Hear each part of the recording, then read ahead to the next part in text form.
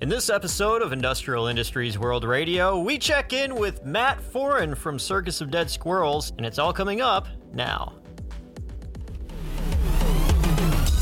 Well, hey, what's up, everybody, and welcome to this episode of Industrial Industries World Radio. I'm your host, DJ Glowing Ice, and hi, how are you? I hope you're feeling well and everything is good on your end.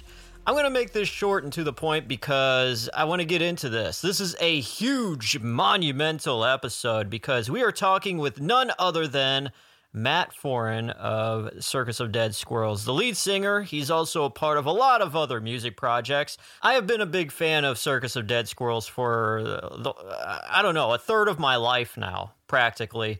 And if you've been listening to this show for any amount of time, you know he's been a guest in the past, and there's been some feathers ruffled in the past. But this episode, the gloves are coming off. And there's going to be a lot of revelations in this episode, a lot of questions that will be answered that a lot of people have been wondering about the past couple years now since this podcast has started. And also, it's just got a lot of stuff in it where we talk about music, we talk about the first time we've got pulled over by the cops, lots of questions. We actually solve a lot of the world's problems towards the end of this interview, and it's definitely a good one. And that's all I got to say. I'll be back after the interview to wrap up the show. But yeah, I'm going to shut up now, and let's just get right into the fourth interview with Matt Foran that I've done. But it kind of feels like the first. You'll know what I'm talking about as soon as we get into this. So let's go. This is episode 67 of Industrial Industries World Radio. Now let's check in with Matt Foran.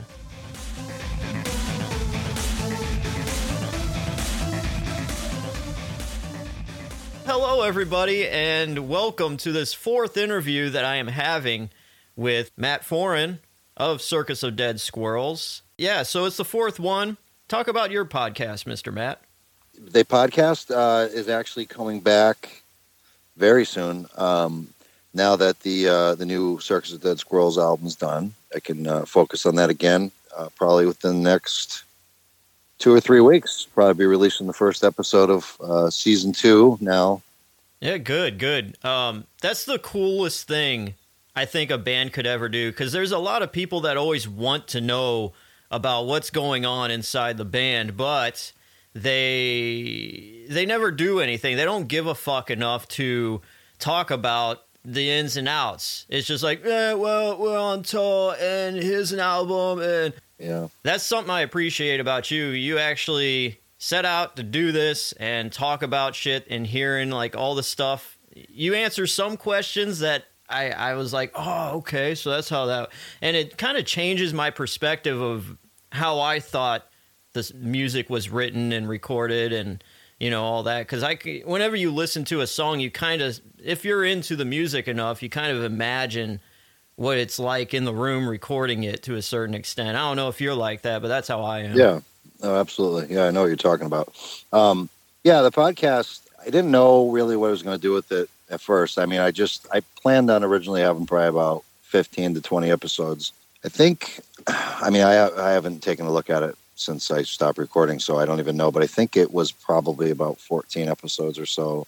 Never finished what I thought I would, but I didn't really plan on having multiple seasons. I thought it was going to be kind of a one-time thing and then maybe move on to some other kind of show or whatever. But it's interesting because the podcast itself was kind of like revisiting the band since it had been over for years. And then the podcast was kind of partially responsible for bringing the band back. So that's kind of why it kind of just abruptly stopped, because we started working on the album. And, at that time I didn't plan on not doing any, more episodes, but I just kind of got caught up doing that. And that's when it's like, oh, okay, well, we took a long break from doing that. So, it's been so long that it would only make sense to call this another season now. So I'm just going to kind of continue with what I had planned initially and do it in this season. And then maybe, take it to some other places from there. That would be awesome if every season ended with another new Circus of Dead Squirrels album. That would be cool, yeah. It's kind of weird, like, how it created that whole butterfly effect deal. You just threw some stuff out there, just talked about whatever, and all of a sudden, here we have, boom, a new album. Yeah, well, I'll tell you real quick. I mean, John Beeler, he was one of the original guys with me way back, when we put out the first album and, the years leading up to that recording of Indoor Recess. And I hadn't spoke to him. I mean, maybe occasionally, every now and then I might, text him or something, but we hadn't really spoke, we weren't really close anymore. And, I asked him to do the podcast and talk about his time in the band and everything. It was actually him that, I don't know if it was just kind of talking about everything and, have the good memories and the kind of missing all that. So he was the one that kind of proposed the idea. Hey man, if I write some new songs, do you want to release something, And I said, I'm not opposed to it, but I didn't really think it would happen. And he did. I mean, the guy, he worked his ass off and he was dedicated the entire way. And, it's really, him that's mostly responsible for this happening. A lot of other people put in some, a lot of work, but it was his initial kind of push to do it. And if I hadn't connected with him to just talk about, our time in the band, I don't know if that's something I really intended on happening. The other guy, Dan Raphael, it was me, John, and Dan in the beginning. And Dan was the guy that stayed through the whole time. Once he left the band, because, the other guys had kind of dwindled away slowly through the years. And I always kind of thought if it was me and Dan, then it's still Circus to the Squirrels. That's the two main people here. And when he finally left too, and it was just me, at that point, I just, the band's over. And through the years, a lot of, I've had some other people that wanted to do it, and it just never felt right because I didn't want to be that kind of thing where it's like me and a whole different crew of people. It's like, I'm not that much of a narcissist. I know the band is more than me. So it was the fact that John came back to it being an original guy and an original writer. And then from there, we had some more of the original guys, Craig Douglas and Matt Nodland and Derek Sendrick. They all came back, and that's when I knew we could put out another album under the name, Circus Dead Squirrels. So yeah, I remember Matt from back in the day. That's one of the guys that I met when I went to see you guys in the middle of bumfuck Illinois, and you guys were really cool, and from the very beginning. And I guess we're at the point now where we want to come clean with something. Everybody that has listened to any of the prior interviews that we have done, episode 2 of this podcast, I interviewed you, and you came off as quite the asshole, didn't you? I'd say so, yeah. Yeah, I want to apologize to you. No. I just want to break the silence finally. It's been about 2.5 years, and say and make this massive reveal that it was all an act. It was all an act. And, the funniest part about that, though, is we did that, to be funny and everything, but it was actually surprising because a lot of people thought that was legit.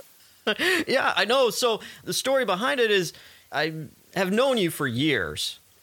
Ever since I heard Circus of Dead Squirrels on MySpace, okay, Matt Foran's the lead singer. Maybe he's on Facebook. Find him on Facebook, friend him like some stalker. I saw that you guys revamped the band in 2012 and you were going to tour. So that's when I first met you, was when you toured for Operation Satan. I remember I was buying a T-shirt from you guys, and it was like $15 for the T-shirt. I gave you a 20, and you're like, "Oh, I don't think we have change." You're looking. I was like, "Don't worry about it, dude. Fuck it, it's $5. Put it towards gas or a coffee or something." And you were just like, "No, like you were really like, no, I got, wait for us after the show. We'll get photos and all that stuff." And I was just like, dude, it's $5, but that's awesome that you gave, you cared that much. So it's like, I knew you were a stand-up dude, just from that, but from listening to your music, you kind of get a gist of how the person is anyways. But ever since then, though, too, it's like we've always kind of been in contact, and I started this podcast, and like at the very beginning, I was thinking, who could I interview that would actually, say okay or whatever. And I had a few people I interviewed here and there, and music guests and all that. But I was like, oh, Matt, he's on my friends list. I'll ask him. And you were the one guy that was above the rest that I ever interviewed that actually had some traction with anything.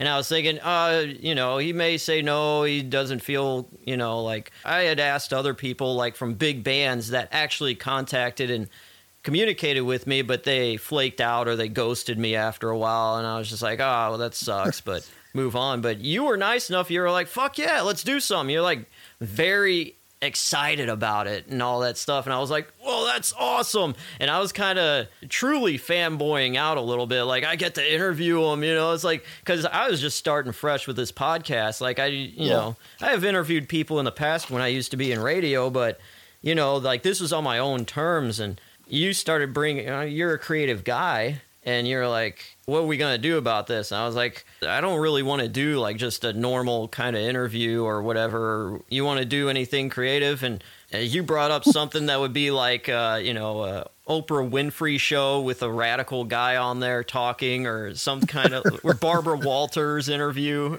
And Yeah. and so so we came up with this idea that, okay, you're going to play this really narcissistic asshole rock star who just thinks he's too fucking good for the world. Yeah, Circus of Dead Squirrels that like no one really has heard of. It's like this guy, the pink boa and everything, and I got the fucking, publicist with me. All right, what up? Hurry up, man. We got 15 minutes. Yeah, I'm outside the casino, dude. Yeah, fuck off. I was just thinking, oh man, this will be great. So I'm gonna play this real pussy kind of guy that's just a pushover and just takes it and just keeps rolling and being nice to him, even though he's just shoveling all of this shit at me. And we just got into the characters and we recorded the thing. And I just, while we were talking and you were giving the answers, I had to turn away from the fucking mic. Well, I could clip it out, but I was just trying so hard not to fucking laugh so it wouldn't bleed over into the phone. And I'm just like, fuck, this is good. No, you did it really well, man. You really did sound like this starstruck kind of, meek, fucking spineless, just pathetic guy trying to catch this interview with this rock star that he idolizes. Yeah, deep down inside you're dying because it's like, oh God, this guy's so awful. Yeah, you played the part well, and that's why I think it went over that way, because there was definitely some people that were like, wow, that guy's a fucking asshole. And and then I had other people who were like, I feel bad for the the guy interviewing him, man. Like, it was like Craig actually told me in the band, Craig Douglas. Yeah. I had him listen to it. I'm like, dude, you got to listen to this, and he called me. He's like, dude, I couldn't get through 15 minutes of that, man. I couldn't take it. Even though I know it was staged, like, it was hard to listen to, man, because you were just badgering this dude. I felt so bad. I'm like, I can't even listen to this, man. It's so awkward. Like, Jesus, really? That was a lot of fun. I mean, the thing is, when I was excited. I honestly, man, I don't, definitely, obviously not a star or anything, but if someone's a fan of the band and they're excited to talk to me and everything, I mean, that's really great for me than the person interviewing, because it's like, oh, that's really cool that someone's that excited to talk to me. I'm legitimately honored anytime anybody asks me to do that. But you, like you said, I had already known you, and I think I had the idea with you because I knew you had a great sense of humor. I mean, I'd heard your stuff, and I mean, I legitimately think you're a funny guy. Like, I listen to your independent stuff that you do, on your show, and I think it's hilarious, and I'm like, this is that's something I've always wanted to do. I used to talk to Sam, Audio Flesh, for years. I'm like, dude, we should build the characters of these, I want to be like this narcissistic, like, rock star. We should do some videos where I'm just like, the sunglasses and like, too cool for everything. And, so I never really had the opportunity to do that. And that's why when you confront, I'm like, well, this is the guy, because he's got a good sense of humor. He can act well, this will be a lot of fun, because I'm more comfortable playing a character than being myself, so I really had a ball doing those. Yeah. Oh yeah. I had fun too, even though it was killing me, just like, because it was so out of my character to be this wet noodle of a man, like, just fucking, I'm like, oh, you motherfucker. Yeah, and then of course we had the follow-up where you tried to stand up to me, and then I think you quickly shrunk back down. Yeah, I had an ounce of courage in that second Your girlfriend. Yeah, it wasn't you. I love my girlfriend. I love my baby. Yeah, it's like, you're probably feeling real if this is real. You get off there and be like, oh man, that was really fucking like embarrassing. But but I got to put it out. This big rock star, and then your girlfriend hears it. How can you take that shit? You better stand up to that. Oh, I'll stand up to him. And then you do this real meek kind of confronting me. Look, man, I don't really care so much. But my girlfriend's really angry that you talk to me that way. Hey, man, put your fucking girlfriend on the phone. No. My girlfriend. Yeah, it's like, yeah, okay. Yeah, that was really, really fun, man. But yeah, just so everybody knows, if they're listening and heard that other one, I'm not like that at all. That was the joke of it. In fact, I probably need to have a little more confidence than I do. There's nothing, arrogant about me at all. I don't. And then that, going back to your story about when we met at the show, I mean, the reason I'm like that is because that's another problem I have where I'd like to just sit back and just make the music because I'm not a business guy.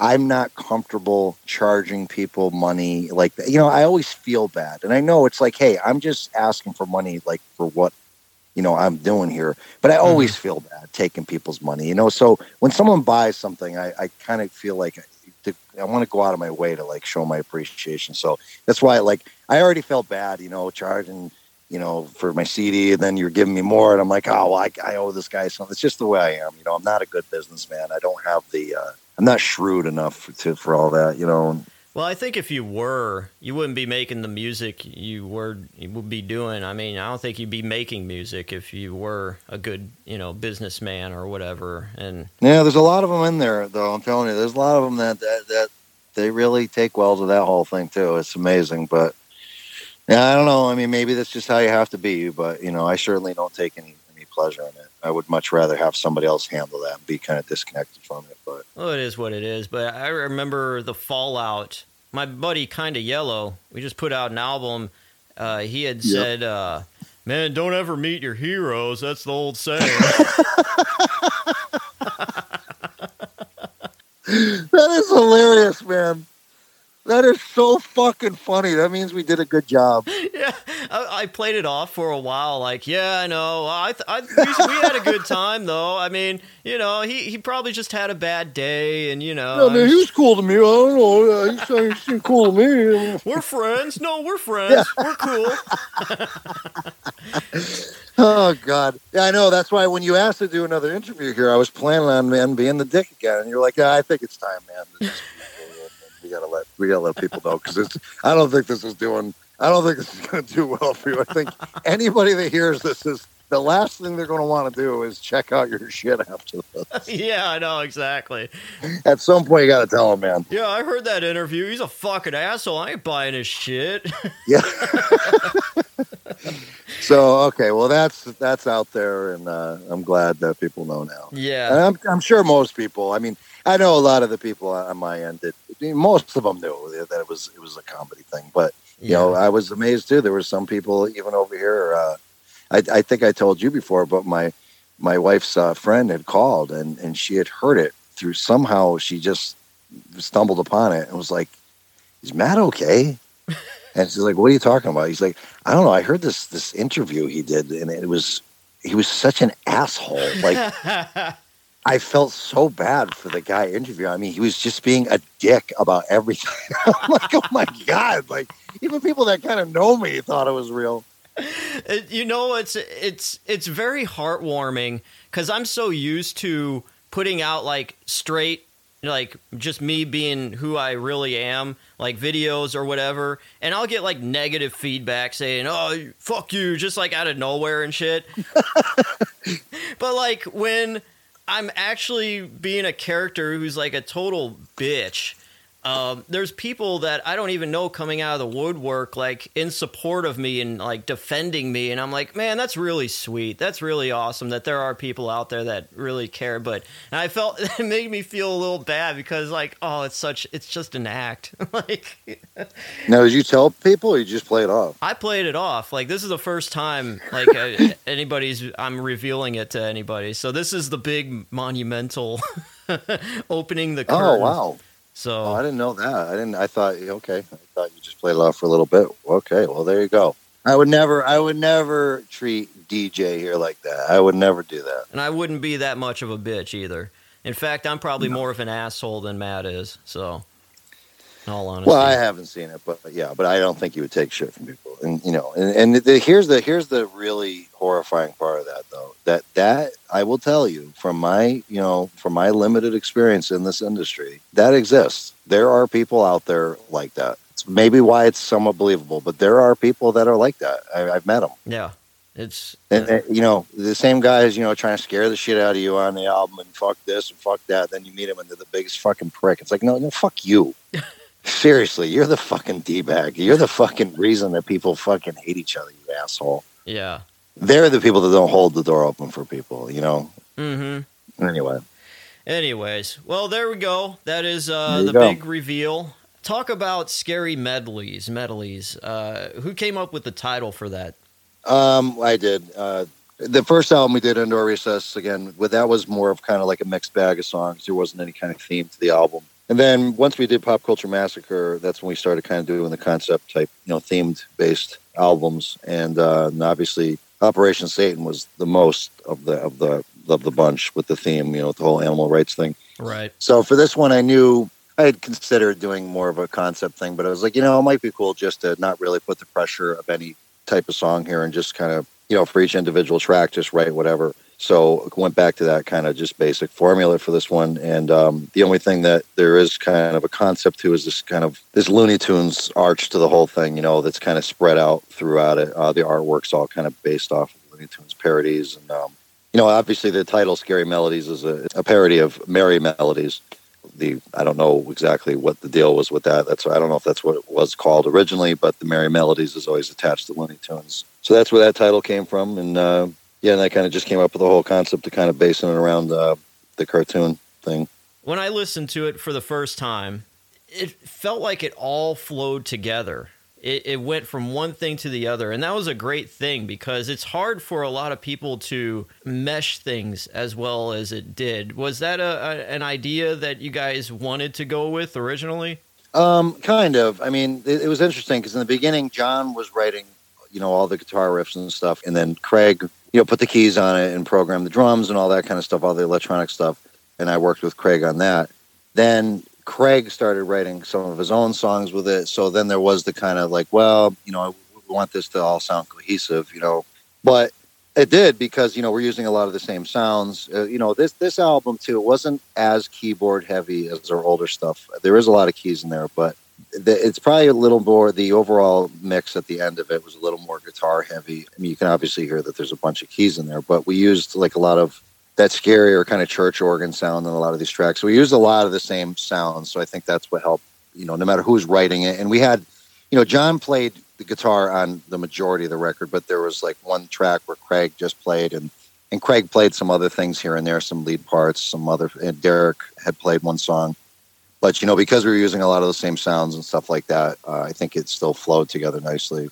What could you say about the theme of this album compared to the other ones? So let's take a look at the 4 albums, and if you could just like the emotions, not really necessarily the theme, but the emotions throughout each album. Yeah, that's a good question, actually. For the first one, I mean, we were like, kids basically at that point when we started writing that stuff, at least. And, by the time we released it, I think we were in our very early 20s. So, I mean, there's a lot of angst on that one and a lot of like really silly, dumb kind of lyrics that I love still to this day, but I don't think I'd ever write a lot of that stuff again. Some of that stuff I listen to and I cringe a little bit, some of the things they said on that first album. Right, but, yeah. But, it's the fact that it's all part of the, if you're 21 years old, you're not going to say the same things you will at 40. So, I don't hold myself that responsible for anything, but yeah, I mean, at that time it was that typical, just hatred for the world at that age, and a lot of, silly, dumb stuff. And again, there was a mix of emotions on that album. There was a Selfish Prayer that was very, personal song to me. And that still is, something that I'm proud of as far as the poetry of it and everything and what it meant to me. But that was a mix, mostly angry or just trying to, I think at that point we were trying to figure out who the hell we were still. I didn't know if we wanted to be like a comedy band or if we wanted to be like a serious, like scare the shit out of you, like creep show type band. I didn't know. And I think I just, was kind of working through it still. And then Pop Culture Massacre, I think we kind of like fine-tuned what we were doing on that album. And then I think what happened was it was kind of a mix of it all, you know, that we didn't really, we're not like a comedy band. You know, there is comedy in our music, but I wouldn't say we're like, you know, like Guar or Psycho Stick or something. You know, there's a lot of serious stuff in there. There's a lot of real anger. There's a lot of real, you know, ideas and critiques of the world in there. But there's always some black comedy thrown in there. And you know, some songs more than others. But I think on that album, we got that. And I think Pop Culture Massacre had some very angry songs on it, you know, like Overpopulation, Annihilation, and I guess Losing Touch, and Utopia Burning. You know, a lot of those songs were angry too. But I think those two albums were similar. It's just that we kind of perfected more of what we were and what we were doing on Pop Culture Massacre. Operation Satan was very angry. And I remember, it's funny, I remember when I put that out, and there was a few people that were like, where's all the anger? And, you know, where's all the rage? And I'm like, really? Because I feel like this is the most pissed off I've ever been. Maybe because, you know, if you don't give a shit about animals and that kind of stuff, I mean, it might not really hit you. But yeah, I mean, I was very pissed off, very angry on that one. And like I said, I think it was the angriest I've ever been because I was reading all this shit about slaughterhouses and all the, you know, just this horrible stuff, you know, the animal testing and watching these god awful videos. And I mean, just disturbed from it. I mean, honestly, that's a record I could never do again because that one fucked me up. I mean, I got obsessed with it for a little while and I watched things that I just never want to see again, things that I never wanted to see in the first place, but things I felt like I should see. Like, I mean, we're talking like animals skinned alive and just horrible things, you know, animals going down the line, they're still alive and being cut up and everything. I mean, it was really disturbing. I mean, I had nightmares, you know, but you know, I did it because I'm like, you know, not only do I want to feel like I'm educated on this because it's tough, you can't turn a blind eye. These things happen in the world. You need to know so you can make decisions of what you want to do with your life, you know, and also I wanted to write a factual, you know, album. There's all facts in that album. It was like almost like an educational album. Everything I'm saying in there, and like I said, there is some comedy thrown in there, but everything's based off research on, you know, real things that are happening. So it was very fucked up during that album. Emotionally, you know, very pissed off with the world. Definitely wanted to murder a few people in that one. Ugh. And then on I mean, TPCM 2, I mean, I was just talking about this in another interview. I mean, I guess that was like an EP. There was 4 brand new songs in there. There was 2 covers. You know, we did I'm Too Sexy and oh my God. I'm so glad. What the hell was the other? She drives me crazy. She drives me crazy. Isn't that bad? No, I am so I remember the post like a million years ago, and you were talking about there was a list of songs you guys should cover, and I was just like, dude, I'm Too Sexy. Oh my God. And then when it finally came, and I was just like, yes, it felt so good, like knowing that like I might have had some kind of play with that because I don't think anybody else said anything about that song. No, that was something I wanted to do. I actually really, this is kind of embarrassing, but I actually really love the band Right Said Fred. I do too. Do you really? I love a lot of shit that a lot of people wouldn't think. I mean, it's cheesy. It's very cheesy, very hokey kind of music, but it's kind of great for that, you know, for that reason alone. Well, you can't compare, like, you can't listen to a fucking disco album and, you know, expect it to be a heavy metal band. You just got to take it for what it is and enjoy it for what it is. That's. Yeah, no, I mean, I know we're getting off subject here, but I will say this. I mean, bands like that, like, I think you would think I'm the guy that yells and screams in the band and writes all the lyrics and, you know, the vulgarity of the band, everything. But I'm the guy that's always pushing the cheeseball shit, you know. I even with Craig, you know, it was the same thing with Dan. I always want put some horns in there. No, man, come on. No, put some cheesy horns in there. Or you know, I'm always trying to cheese it up, and they always kind of talk it back down. So that's why I like that kind of element of the cheesy, like 80s, early 90s kind of crap mixed with like a heavy thing, you know. I think we kind of do that a little bit at times, but, you know, if it was up to me, I think we'd probably do it even more. But anyway, but TPCM 2, that album kind of got like forgotten. And it's not, like I said, it's not really I mean, it's an album, obviously, but it's not like a full length. So I never know if is this our fifth album or our fourth. I mean, I guess I consider this our fourth full length. That was an EP, I guess, because it was mostly remixes and it just had a little bit of new material on it. Yeah. I still consider it like a nice little gem within the timeline of CODs. Yeah, most people don't even know those songs. And there were some issues with that. I wasn't thrilled with the outcome of that. It was a little bit hissy, like piercy, and but it's just so I have a hard time going back. I don't even listen to that. That's why I couldn't even remember the other song we covered. But at that point, I mean, it was getting a little sad because that was the only one I was literally in the studio all by myself in that one. It was just me. It was just me and Mark who did everything. The recording stuff. And because Dan had played guitar and all those songs and everything, but at that point we were pretty much done with each other, and he did what he had to do over there and just kind of sent it over to me. And those were older songs. We kind of touched them up a bit, but those were songs from Indoor Recess and Pop Culture Massacre days that we didn't use. So and they were new. I mean, I wrote all new lyrics and stuff. So to me, they felt like new songs, but they weren't entirely new material because it was. So I'm not even going to go through that because it was just the same kind of material we were doing on those first two albums. But then on this one, definitely angry on this one, but it reminded me more of Indoor Recess a little bit, like where I just didn't give a shit. Like I didn't have a filter on it. And I think the album's a little darker than our older material. Not only the lyrics, but I think the overall sound of it is a little bit darker and heavier, I guess, too. That's what I've noticed, yeah. It's like, I'll tell you my favorite track is Stand Up, where you just kind of rant and rave about shit that pisses you off.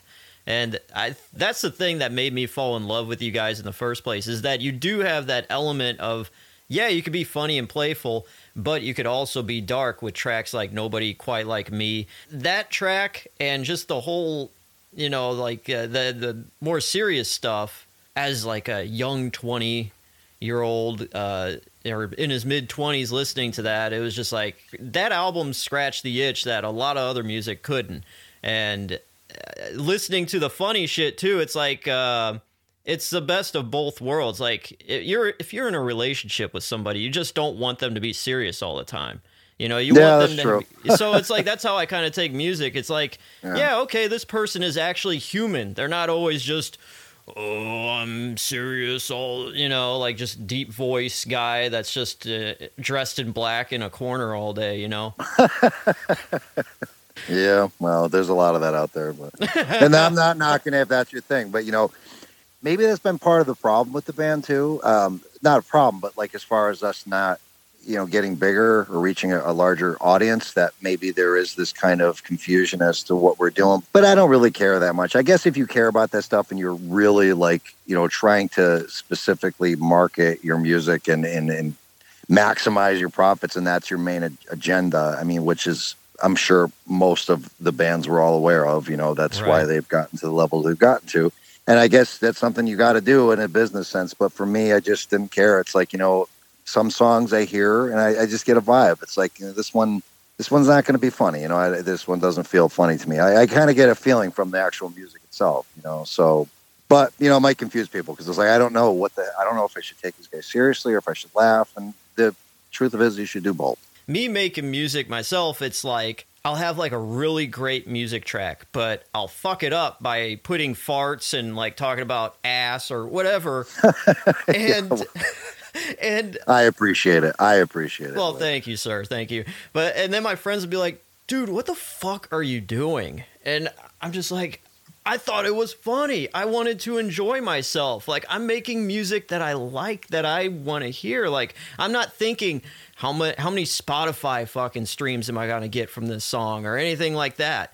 It's just what I really feel like doing. So maybe a lot of other people have like a money sense of, if you're making music, you should be making a lot of money from it. And I'm not saying it would be great, but I'm also wanting to enjoy myself with my time that I have here alive, No, and I think, the truth is too, I mean, people always think, oh, there could have been a hit. That's just like, that just doesn't happen anymore. Like the hit songs are so manufactured. There's such a recipe to make those songs that, I mean, it's very obvious how to make a hit. And it's not just like, I don't think it really happens anymore. It's like, oh my God, this is all over the radio. Like, it's just a different world out there now where, this stuff is so manufactured by a bunch of fucking think tanks. So, you don't have to worry. It's like, maybe the song could have been huge. No, probably not. Like you can have the most brilliant song in the world, and if you're not connected and you're not, in that whole scene, like it doesn't matter, But that's the thing. Then a lot of these songs that like take off are so stupid, and you just don't know what people are going to like. So that's why your best bet is just do whatever feels natural to you. If you hear a song and you want to fart on it, fart away, shit your pants on the damn thing, whatever feels. You're the damn artist, People will feel what you're feeling or they don't.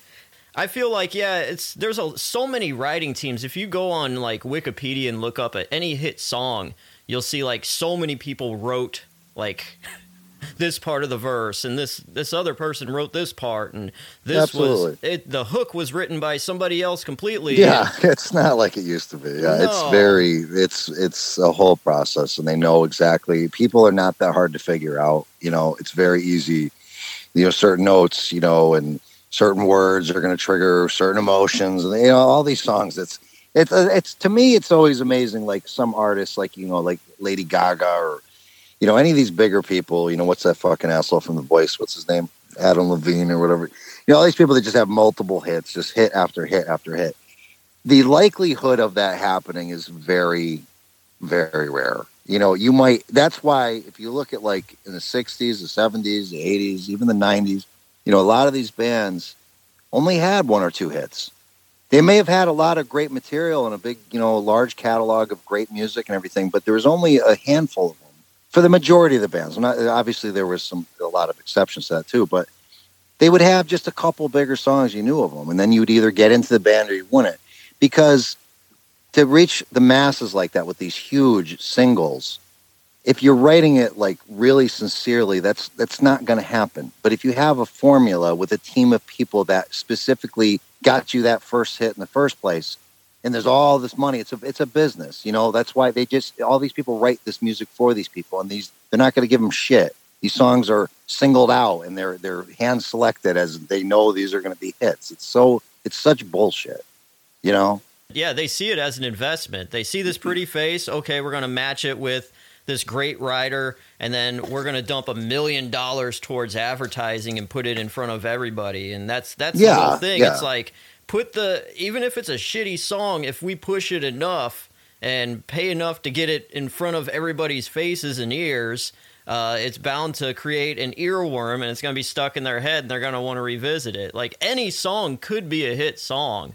Exactly. It doesn't really matter as long as it's pushed with advertising. It's Savage Garden. You remember Savage Garden from the 90s? Yeah. Oh yeah. Okay. So the story behind them was they were an Australian band, just two guys. One guy made all the music, the other guy did all the vocals, and that was that. And they wrote these songs, recorded at home, and put out like 100 or 200 demo discs. Didn't get one call except from this one company that was in Australia. And they got signed to that. They did a little record deal that was almost kind of indie, but it was distributed throughout Australia. And anyways, a DAT tape from back in the day that had the song "I Want You" on it. It goes "Chicka Cherry Cola" with that line on it. Yeah, what is that about anyway? What is that? Where does that come from? I know the story how it happened because the way he was saying it, it was just like in the moment while he was singing it, it kind of just stumbled, and it was just kind of like it wasn't even written down as "Chicka Cherry Cola." That's just how it kind of came out when he was singing it. Okay. Well, that's what I assumed. I didn't know if I was missing some deep meaning here. Okay. No, but it's funny how like a little thing like that became such like a little bit of a sensation back in the 90s, and like there was a DAT tape of that song that was sent over and played in some radio station in the U.S. and nobody knew who they were, and Rosie O'Donnell, she had that show back in the day. She wound up talking about the song, and that's what blew them up. And the rest is history. They became, million records sold, hit after hit, all that stuff. But, in the very beginning... So what are you trying to tell me? I got to get in touch with Rosie O'Donnell? Is that what you're... I don't know if that's going to happen. Well, let's see here. Kelly Clarkson has a show now. Drew Barrymore has a show. You need to start... She does?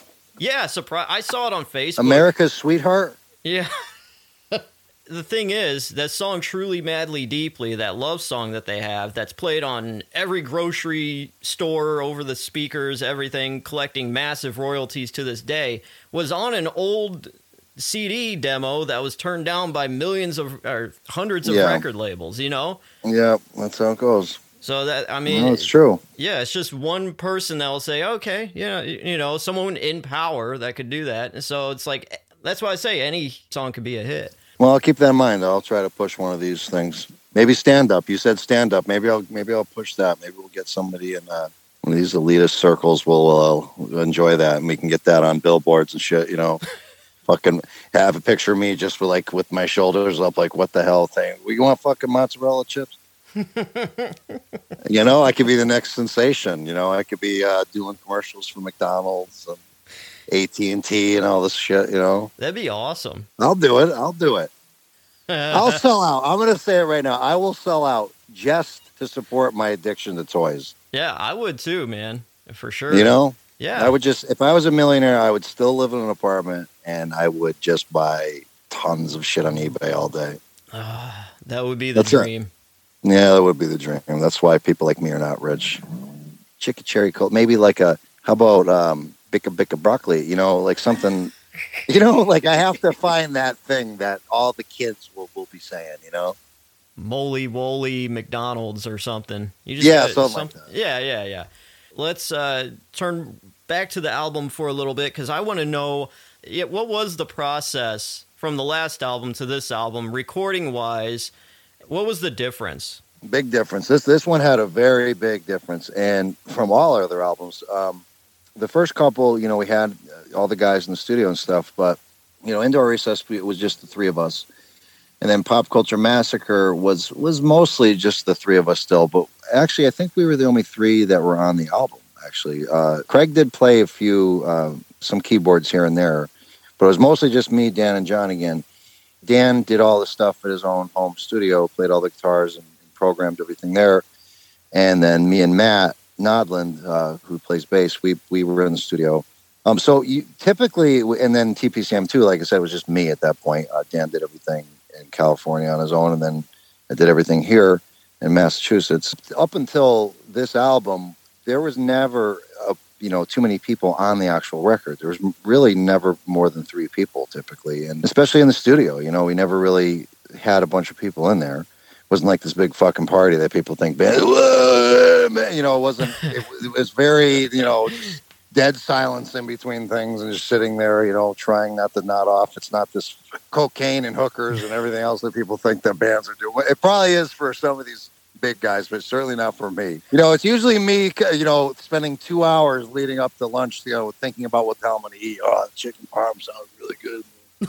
That's about as exciting as some of those days get, unfortunately. But no, I don't mean that. It's very exciting to work on albums, but it's just a very tedious, you know, somewhat quiet process, you know.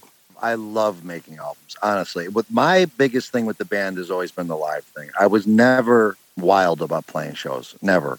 Not even in the beginning. It was never my thing.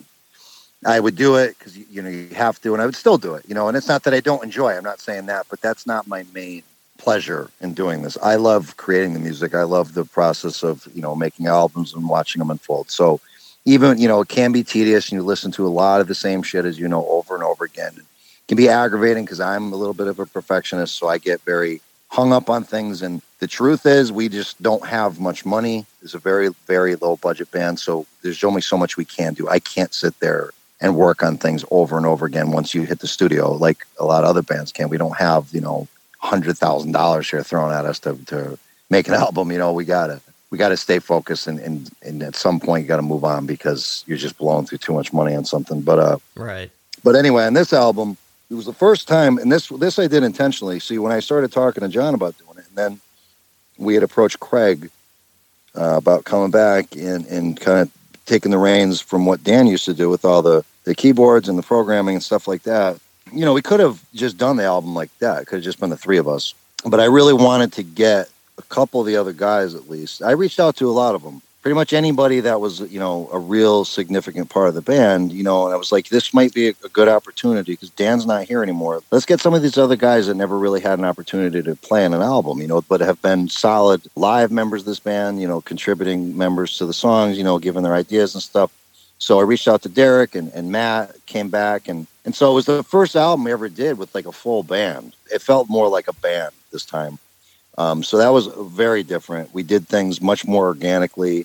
I don't even think there's anything programmed on this. Craig played everything live on keys and recorded it. So I don't believe, maybe a couple little things here and there, but most of this was not programmed. The drums were programmed, but none of the keyboards were.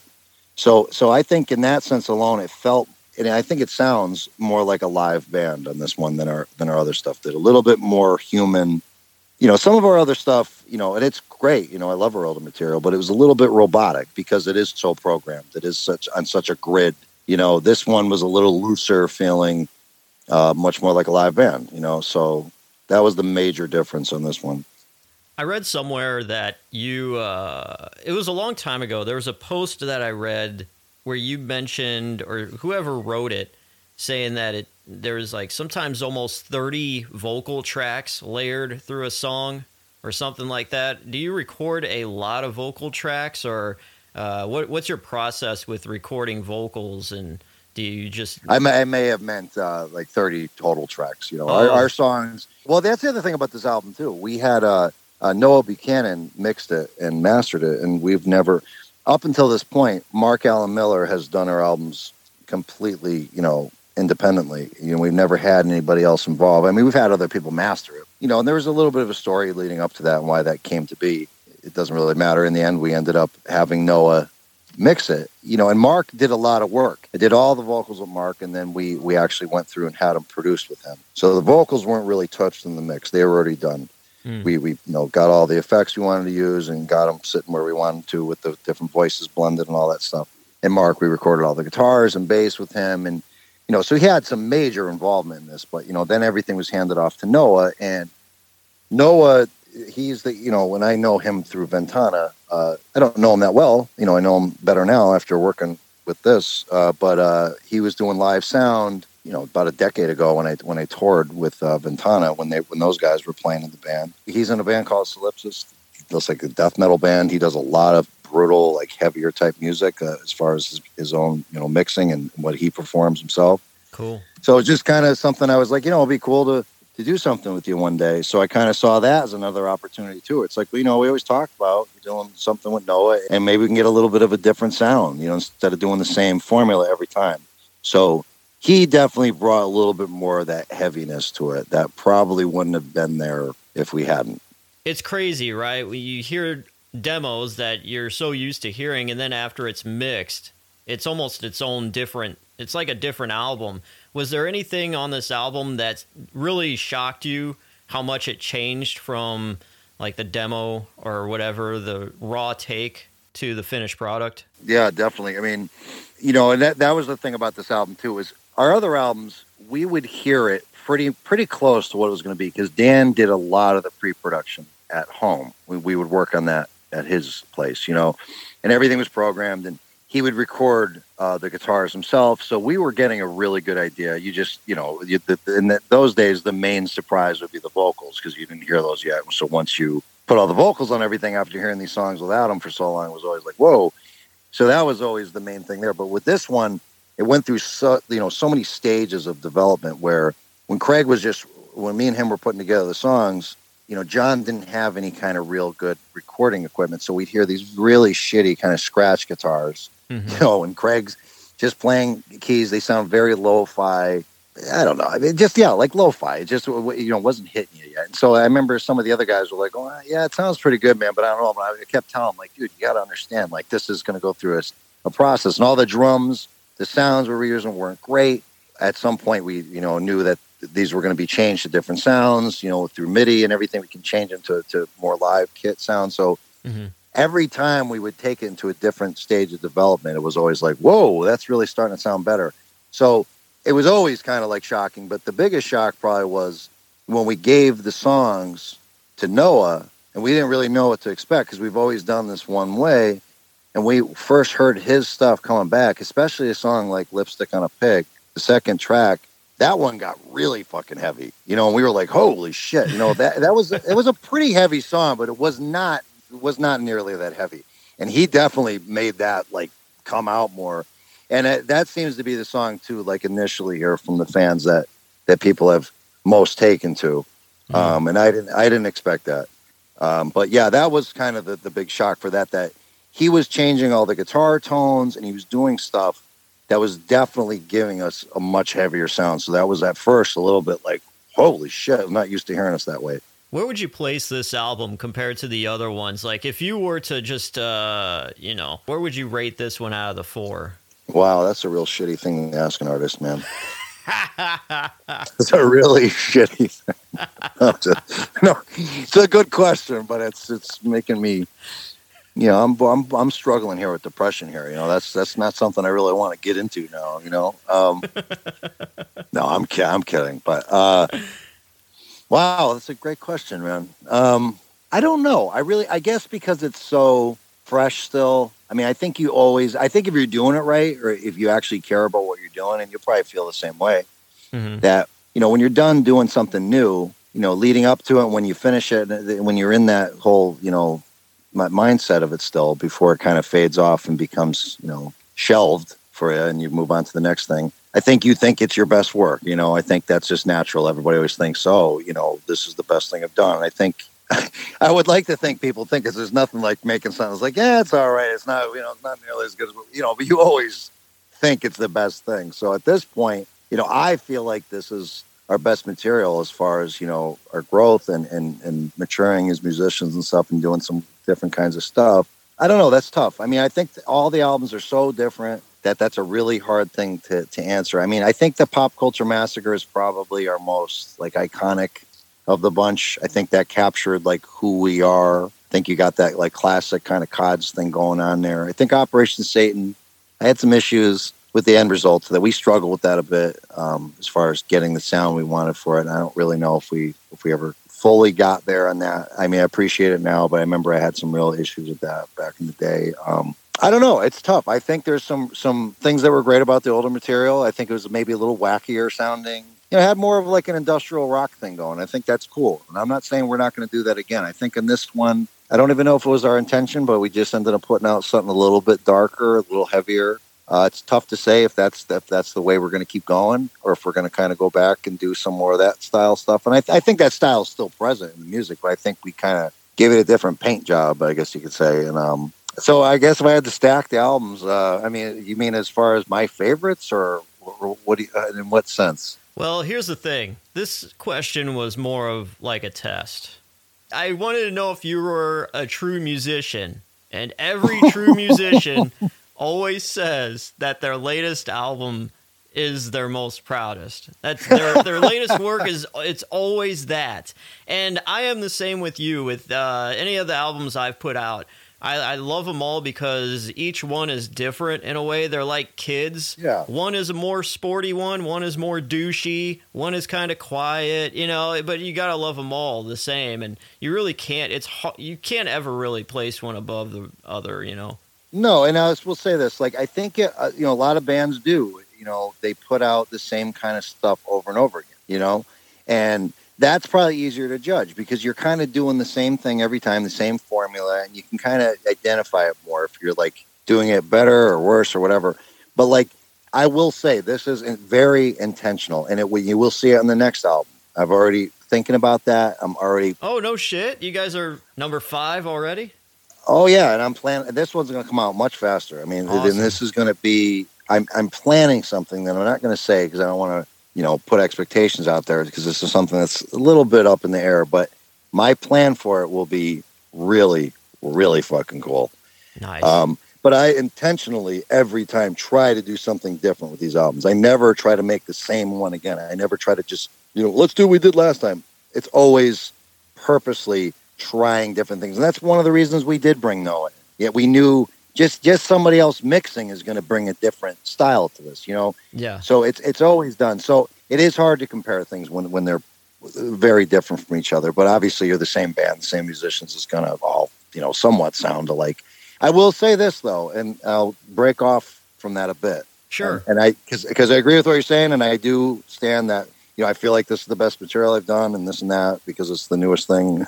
And I mean that truthfully. Yeah. And then I'll say that next time too. But the one I'm most proud of, is Operation Satan, because that to me meant more than me just putting out music, just because I want to feel cool or, I want to get my artistic, whatever side out or, and get those feelings out.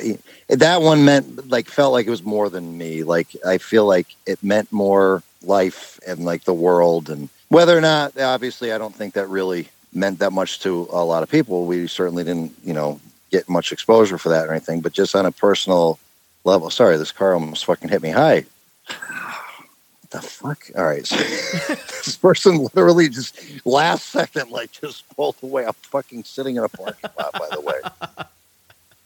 Anyway, but that's the one still to this day that it was a lot of research, a lot of, like I said earlier, I mean, it just took a lot out of me. So I'm proud that I got through that, because that's one album I don't think I could do again. I couldn't do all that again. I won't do that again.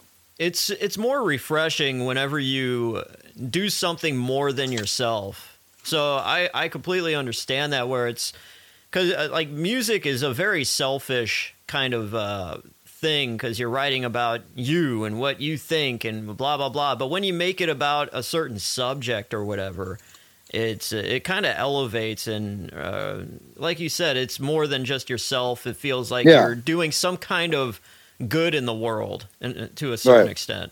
Right, and I don't think most people get that opportunity very often. Yeah, I certainly don't. You don't really get many moments in your life. Life is crazy. It's just busy. You're always busy. You just run around all day doing stuff that you have to do, stuff that is important, on a personal level, but it's certainly not doing much to put any ideas out there to change the world or anything. We rarely get those opportunities. So that was my moment to do it. And, we raised some money, playing those shows afterwards, doing those 2 tours with the Ventana guys and everything. And it just, made me feel good that I was about something for once. So I will always remember that album for that. Yeah. Looking towards the future, other musical projects, is there anything that you always wanted to do that you never really got to do musically? Like outside of any other band or whatever, was there any other kind of genre you ever wanted to try out or anything? Yeah, that's, that's something I've thought about. I mean, this is going to sound stupid, but this is the truth. I mean, I felt like this since we started the whole thing. I mean, I don't think I ever expected us to become like a big band or anything, like, and hugely successful, maybe in the very beginning. And I think kids all have that idea. I'm going to put together a band. I'm going to be famous. My fucking parents don't know shit. I ain't going to fucking college. Watch how much money I make doing this shit. Fuck, telling people to suck my dick. Fuck off. And that's never, 0.001% of the time it works out for like trying to think of some shithead band that came out when they were like real young. Anyway, so besides that, I'm sure that crossed my mind back then, but in general, throughout the history of this band, we're doing music that's just too fucking weird. It's not gonna ever reach the masses, and I know that. I don't give a shit. This is who we are. I'm not gonna pretend to be something just because we could be more popular, but I would have loved to have done an album with a real producer, with a real label, with a real budget, because I will say, I don't mean this in an arrogant way, but I hear a lot of bands that are getting like, anywhere probably from like $50,000 to $100,000 to record an album. And the end result is just not that impressive. And you're like, really? You spent that kind of money on this fucking thing? Like, I can't imagine if somebody gave us even like 50 grand and we could spend days mixing these songs. There's so much shit in these songs. And it's, that's a part of the band too, that people don't know. We don't have that big of a budget, and you're hearing these songs, and we are not going to tell people about this, but we get a little bummed out sometimes because it's like, oh man, you can't hear this, you can't hear that. There's always all these little details, and some of them, sometimes they just don't all pop out, because it would really take some fine tuning, like mixing, like really spending several days on these things to get everything to pop out. And I always wanted just one album, just to do it that way, just to see what we could do and to really just make this as huge as it possibly could be. So I still, and obviously the older you get, the more unlikely that becomes, but something I always wished we could have done just one time. Yeah. Like I love this band called The Hunger. I don't know if you ever heard of them. No, I haven't. But there's several bands like that. But the Hunger, they had their opportunity. I think it was like the late 90s. They put out an album under like Universal Records. Mm-hmm. And it was an awesome album, and I think they did have like a hit, Vanishing Cream it was called. They were kind of like part of that new industrial sound, like Stabbing Westward and Filter and all that shit at that time. Yeah. And the album was great, and then it's like they got their chance and they had like a somewhat hit. And I guess the sales probably just weren't outstanding. I think that the one following they still put out under Universal, and that was it. And then they continued to put out albums independently, and I mean, you can hear the difference, yeah, definitely. It went down, but you probably would have never noticed that. But the fact that they had that big one that obviously had some real money thrown into it, and the producer and the label and all that, I mean, it would make a difference. So I would have loved to have heard our band like super produced, super polished, like people that were really dedicated to doing it. But as far as like different styles and stuff like that, yeah, we're putting out a hip hop album. Not. Oh, wow, I really expect that to be funny, but no, I'm ready to hear you spit. I could bust some fucking rhymes, dude. What the fuck? Could you spit some rhymes? Spit that fire? Yeah, I can. I've done competitions, everything. You got your hoodie on. You're puking in the sink before the battle rapping. Yo, no, of course I'm kidding. I'm kind of kidding, but I don't know, Merritt. I was thinking about that the other day. I was listening to that fucking. This is gonna sound crazy, but I didn't know about this whole Bad Baby thing. Some girl, like the Eric Cartman, the parody of like the kids on, whatever, Jerry Springer or whatever. You don't know me. You don't know me. I think that's how her name is. You said Baby. Maybe that's how it is. Well, I think it is Baby, yeah, because I think I heard people saying it. But okay. It's spelled with an H. Like yeah, okay. Yeah, I've seen her. She was on Dr. Phil, and she was Catch Me Outside. How about that? Yeah. Yeah. So I was like, I don't know what I was looking at, and that somehow I was reading something about it. I think it was looking for something with Dr. Phil, because I listen to his podcast sometimes, believe it or not. It's actually really good, but that the true crime one he does. But I know he's a steaming pile of shit, but if you present things well, you present things well. I don't know. So, but anyway, I stumbled upon that. I had no idea, and I'm like, I'm so out of the loop. Like, I don't know any new artists. I don't know any new hits. Because I don't listen to that shit. I have no fucking clue. So I see all this merch from these people. I'm like, I don't like Billie Eilish or whatever. Was that her name? Yeah. I have no idea who the fuck that is. No clue. I saw one dude that was my age sharing one of her songs, and he was like, man, this is fire. This is so good. And I listened to it, and I was like, maybe I'm getting old, but I think this sucks. Like, what's going on? This is shit. Yeah, but we didn't like the big commercial stuff, even when we were younger either. It's not like right. Not like everybody did. Some of it, but anyway, just so I don't get too off here, but somehow that came up, and then I was like, oh, I didn't know this was like a huge like phenomenon. Like, she's this huge thing. And, because I just thought it was funny, that whole Dr. Phil thing, and then becoming a star. And then I started listening to some of her music, and I'm like, I don't know, it's kind of good. Like, bitches, everything, bitches, everything is bitches. And I'm like, like the beats were kind of cool. And I'm like, well, shit, I don't know. I could probably do a song like this. I really think you could. You just got to drop all of your inhibitions and just go at it, Well, maybe I should have you write some beats for us for that, because I don't think we understand hip hop music enough to pull that off. But if somebody else did, I would definitely make some beats just for that. I would go in hard on that. Yeah, I'm not kidding. We'll have to talk privately about this, but it's something even just for a song. But I don't think I'd ever do a whole album like that. But no, I we started off as a ska band, and we still have elements of that in there. But I mean, I've always, toyed with the idea of doing Toilet Duck again, just a one-off album thing, like a more punk kind of ska thing. And, I want to do, I don't know, under CODS or under a different project. I will briefly give you a little update on Plutus Hubris too while we're talking. But, sure. But I would like to do something like really, really heavily industrial influenced. We are, I consider us an industrial band overall, but I mean, we're not industrial. It's just, I think if you were going to throw us into a category, we have some of those elements to it, and especially our older material. But I'd like to do a really like electronic, like more poundy kind of industrial album. Maybe CODS will do that. That'd be cool. I would definitely. That'd be right up my alley. That's what I mean. That was the original intent when we brought this one back. I said, let's do a more like live band feel on this one, a little bit heavier, but like more of a live thing.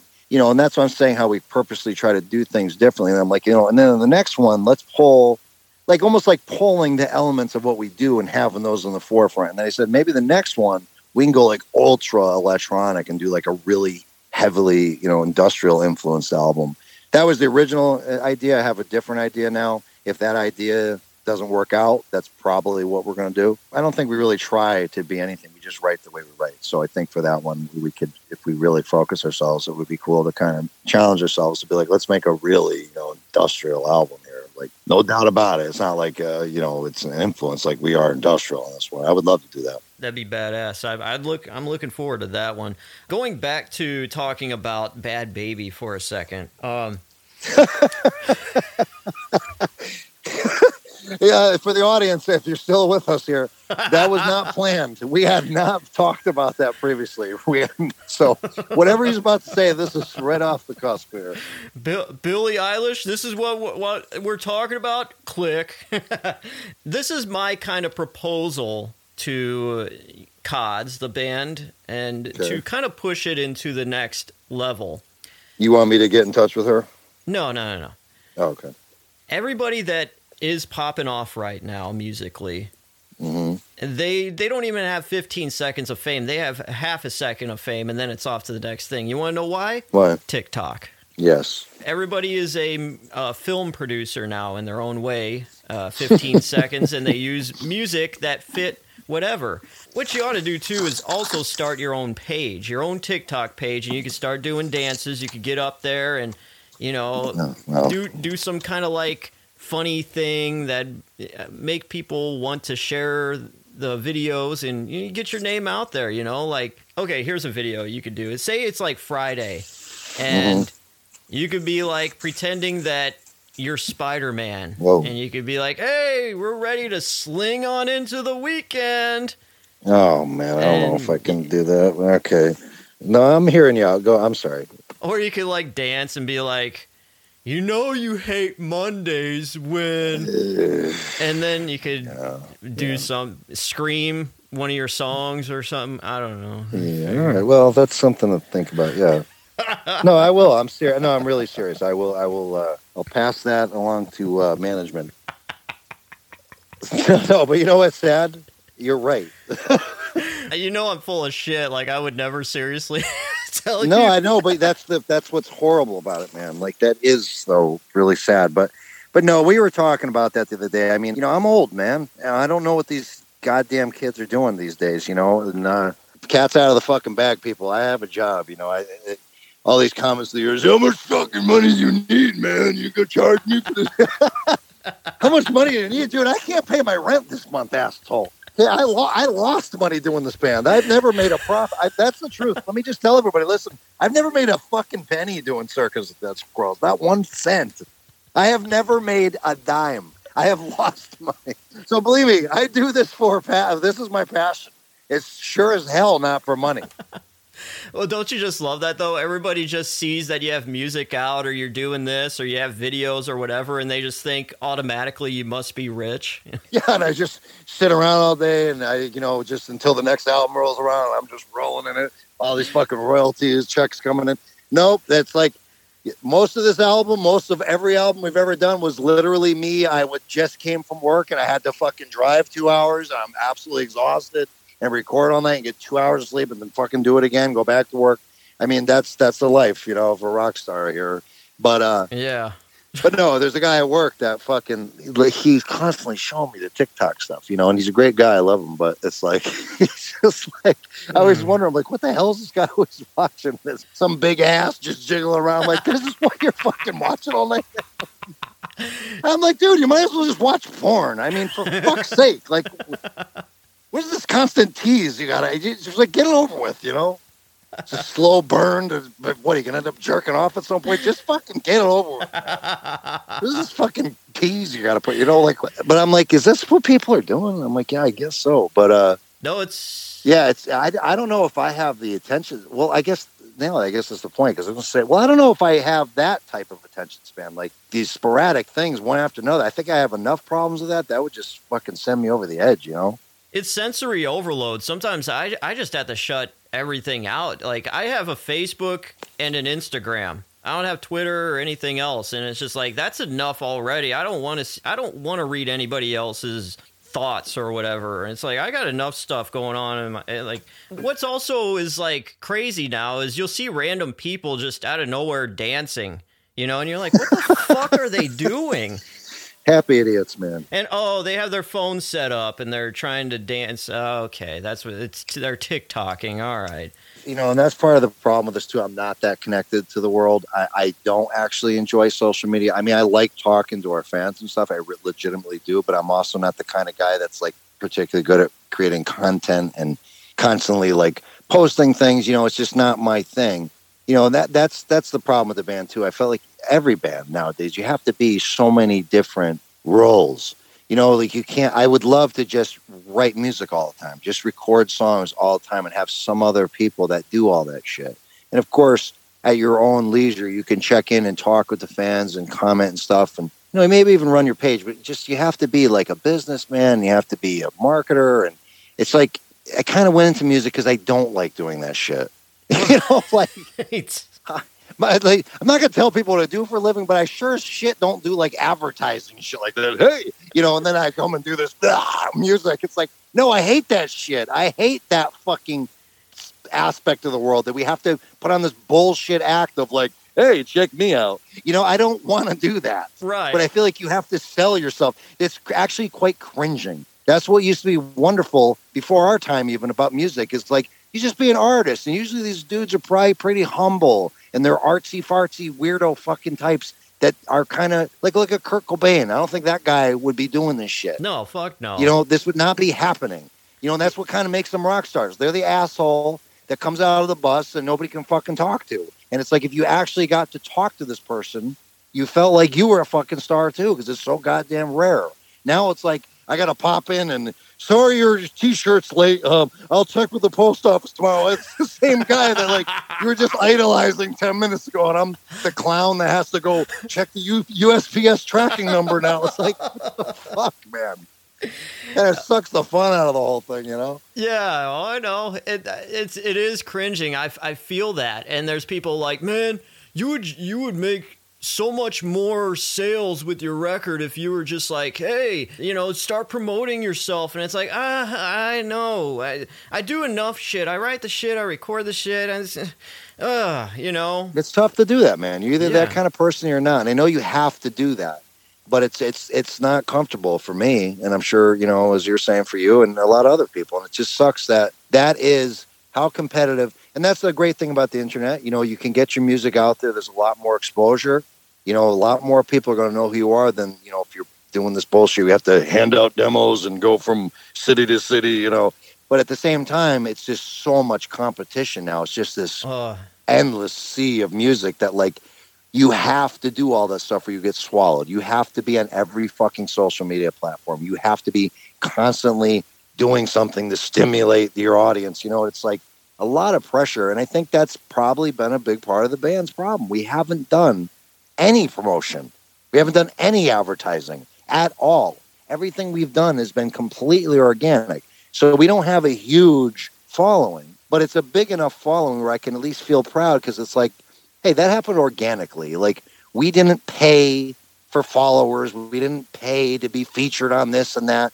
And I know we should do that. And we think we might have to soon if we want to keep growing here. But, you know, I can feel good that, like, hey, these are legitimate people that like the band. Yeah. You know, like, have this other guy, dude. He just started, I'm not going to say names, but he would never fucking listen to this anyway, but this guy that just got into music, you know, and he's like, just out of nowhere, I felt like I should make an album. And then he's like, oh, I couldn't believe it. I had, first day I released a single, you know, he's like, oh, it's 7 p.m. on Friday, like, Bill. And I was like, who the fuck are you?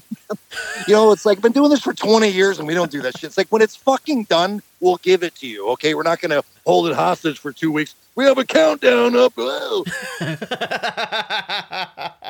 Who's going to be the first here at midnight? You know, it's like, who gives it? Look, it's fucking, as soon as I hear it, you can hear the shit, okay? But like this guy is acting like it's fucking, like MTV music video countdown. So he's telling me like, yeah, I couldn't believe it, man. It's really blown up. Like it had 1,000 views on Spotify right away. I'm like, really, dude? And I'm thinking, is this for real? Because I'm thinking we must suck. And then I go on his Facebook page. Every time he posts something, I'm not even fucking being dramatic here. There's like 2 likes and 0 comments in every fucking post. And I'm like, okay, but then again, you have this many viewers here, this, that. Like, what are you really doing, man?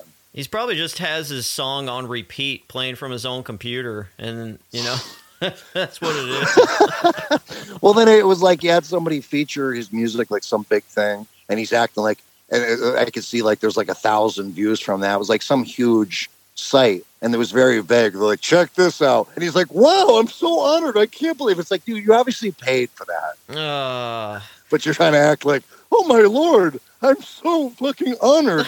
Wow.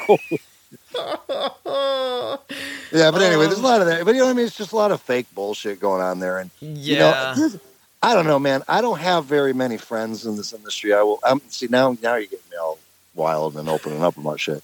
But I have not made many friends in this industry, and I actually think that most people in this industry are fucking complete pieces of shit. Yeah, I really do. I will tell you that.